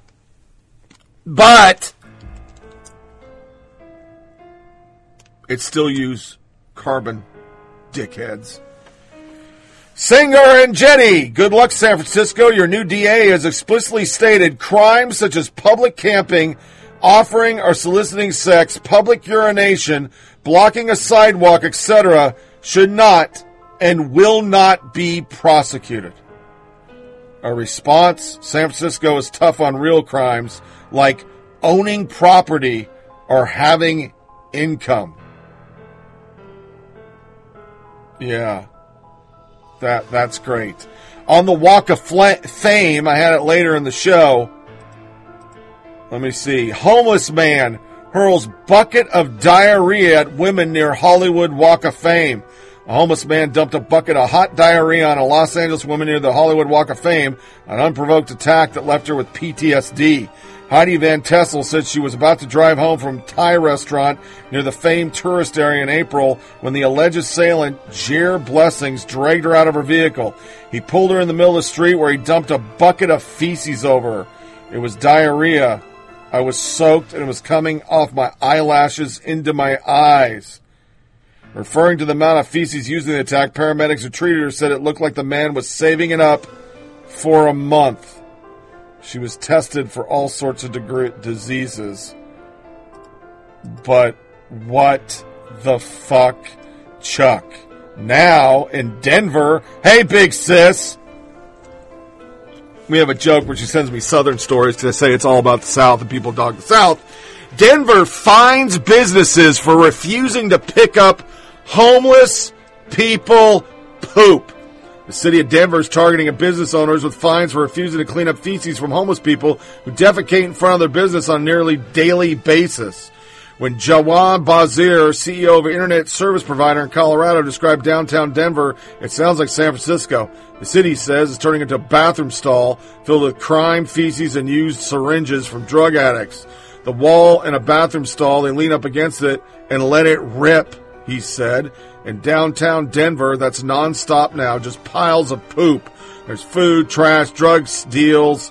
In the alley, we get defecation and drug needles. Tamara Chapman, a financial controller with the company, told KDVR that she'd been chased and attacked by violent criminals. I've been chased with 2x4, a knife, a pipe. A man bashed in my windshield with a rock. Bazar says they'd repeatedly call law enforcement, sometimes up to several times a day, to get some of these people off the business property, and now he's refusing to continue cleaning up their mess, citing the obvious safety concern.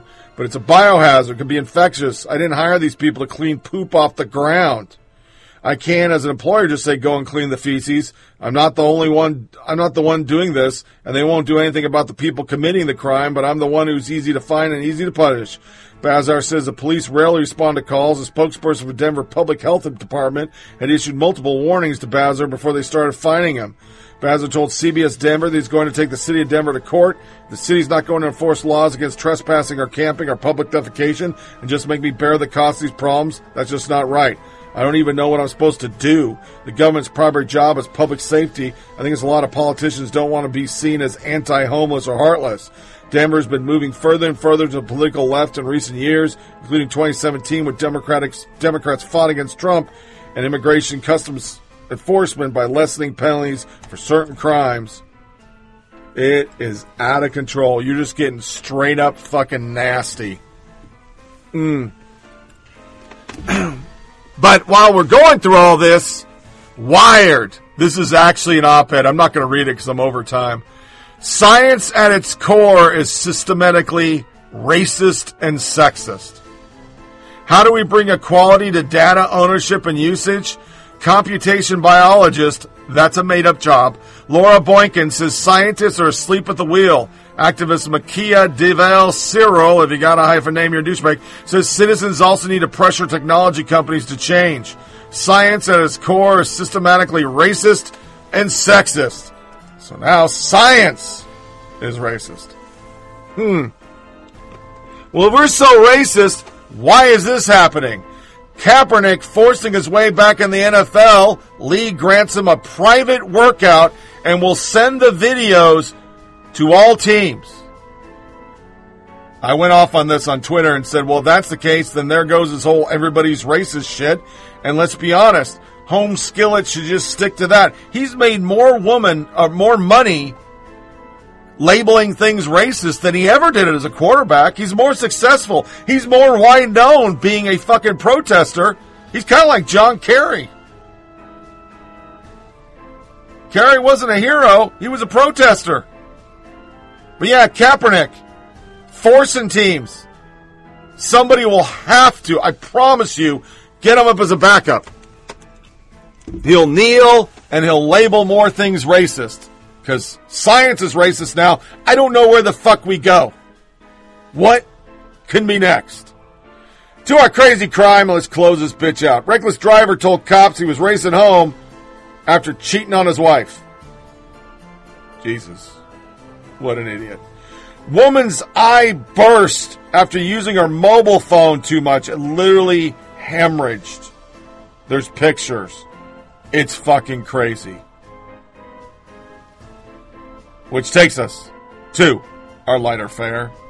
We're talk about the Ducks with the playoffs and stuff, but I don't want to curse it. They still got to play Arizona State, and the Beavers, which doesn't matter. When we were 12-0, we barely beat the motherfuckers, went to the national championship, and then we got to beat Utah. So I'm not getting into the whole thing. But I will talk about my Packers, because I did get to see the game on a replay. Lambeau Field with snow, football game, goal line stand. That's everything. That's football.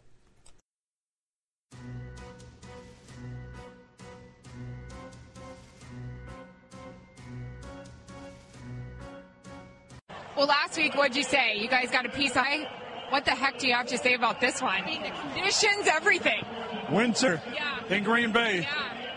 Trying to make this place a tough place to come. It's a good football team. I'm proud of our guys. We left some plays out there, especially but our defense came up big with some stops. You know, Kyle played really well.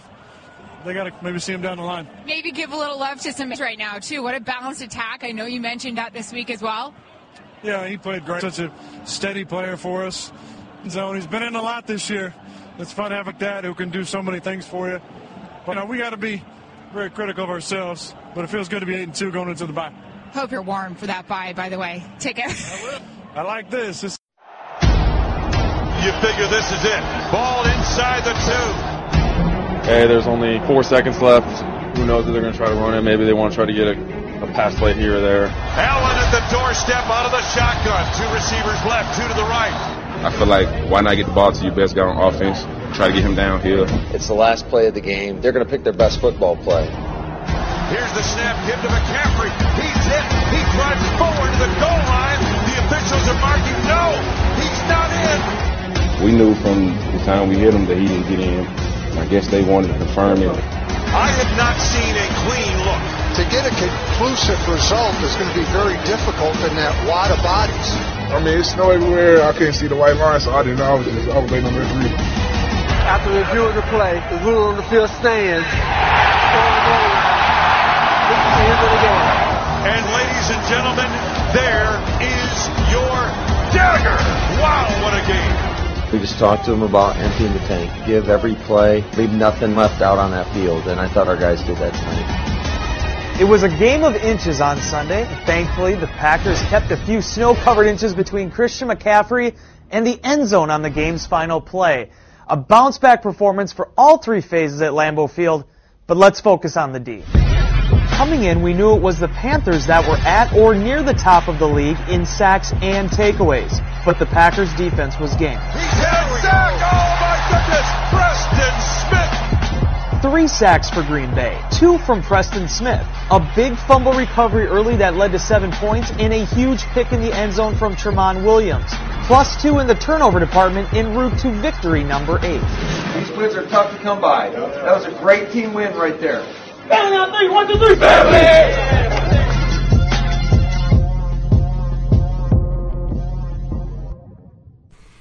That was a great win and a great game. 8-2 going into the bye. Which takes us to This Is America. As aforementioned, CNN, country's divided because Republicans moved to the far right. This is America. Don't catch you slipping now. Don't catch you slipping now. Look what I'm whipping now. This is America. Don't catch you slipping now. Don't catch you slipping now. It's time for the last soundbite. Like the media say when they are pushing fake liberal agenda stories. This is America in 2019. Guns in my area. I got the strap. We also have asymmetric polarization. Republicans have moved further right than Democrats moved left. And that Tea Party Congress was determined to be the most polarized ever, going all the way back to Reconstruction. Things have only gotten more polarized under President Trump. Became the second Republican in 16 years to win the White House despite losing the popular vote, something that didn't happen once in the 20th century.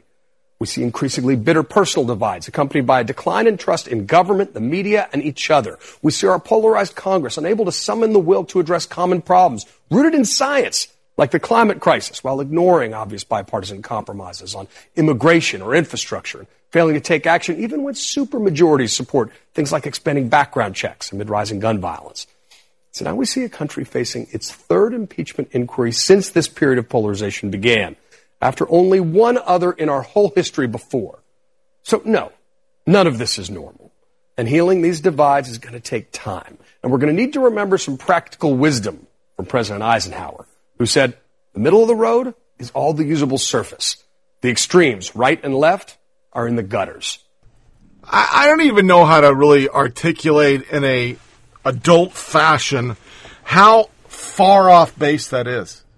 I mean, you can't even recognize liberals anymore. They're not the same people. I mean, it used to be for rights, and I even respected some of their stuff, and hugging trees and all that. I had a little tree hugging for the wolves in me. But what's a liberal now and what it used to be? It's just crazy. They hate, and it's not even grounded in reality anymore. I mean, back in the day, we've talked on the show, Christians were cheese graters on people, and there was a lot of moral high grounding and talking down to people, but now it's the opposite. You have become what you hate, but you took it to the next level. It is a cult. I used to say on the show, and I tried to stop because it's kind of disrespectful and it seems too Rush Limbaugh-y, but let's be honest. It is the religion of progressivism. And you're writing a New Testament every day with more pronouns and new, science is racist. I mean, goddamn. You've taken racism, means nothing. Sexism means nothing. Transphobia means nothing now. Everything you're about is silencing all opposing views, be it media, internet, doesn't matter. And all you do is demonize your opposition, and your opposition is anybody who doesn't think like you. That's why it's extreme. Politics are politics. Part of the demonization is just how you get people to vote. It's human nature. You can't make your opposition look like a great person, because it questions, why would I vote for you then? But it's evil. It's just a form of evil. I can't even understand how a liberal can face themselves in the mirror now after the things they've said about fellow Americans just because one election went wrong. That election went wrong because of you. That's why. So this wraps up another episode of Flyover Politic Podcast. Please feel free to share this with family and friends. Send comments to FOPPODCAST@gmail.com.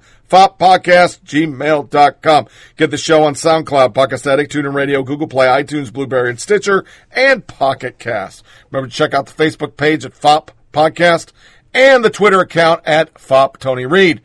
Our next podcast is going to be, let's go the 19th. Of November, year of our Lord 2019. Once again, I apologize, but I was just not feeling it, so I couldn't get to the podcast. Make sure you stay warm out there. It's still cold where I live. I'm sure it's cold where you live. Make sure you disconnect from all your devices. Don't give the yeah-yeahs, and tune in next Tuesday for another show. As always, thanks for listening. Take care. Thank you for listening to Flyover Politic Podcast. Please check out our Facebook page at Fop Podcast and Twitter account at Fop Tony Reed. Remember, it's a short ride. Make every day count. I'm the sun and the air. All the shyness that is criminally vulgar. I am sun and air. Of nothing in particular.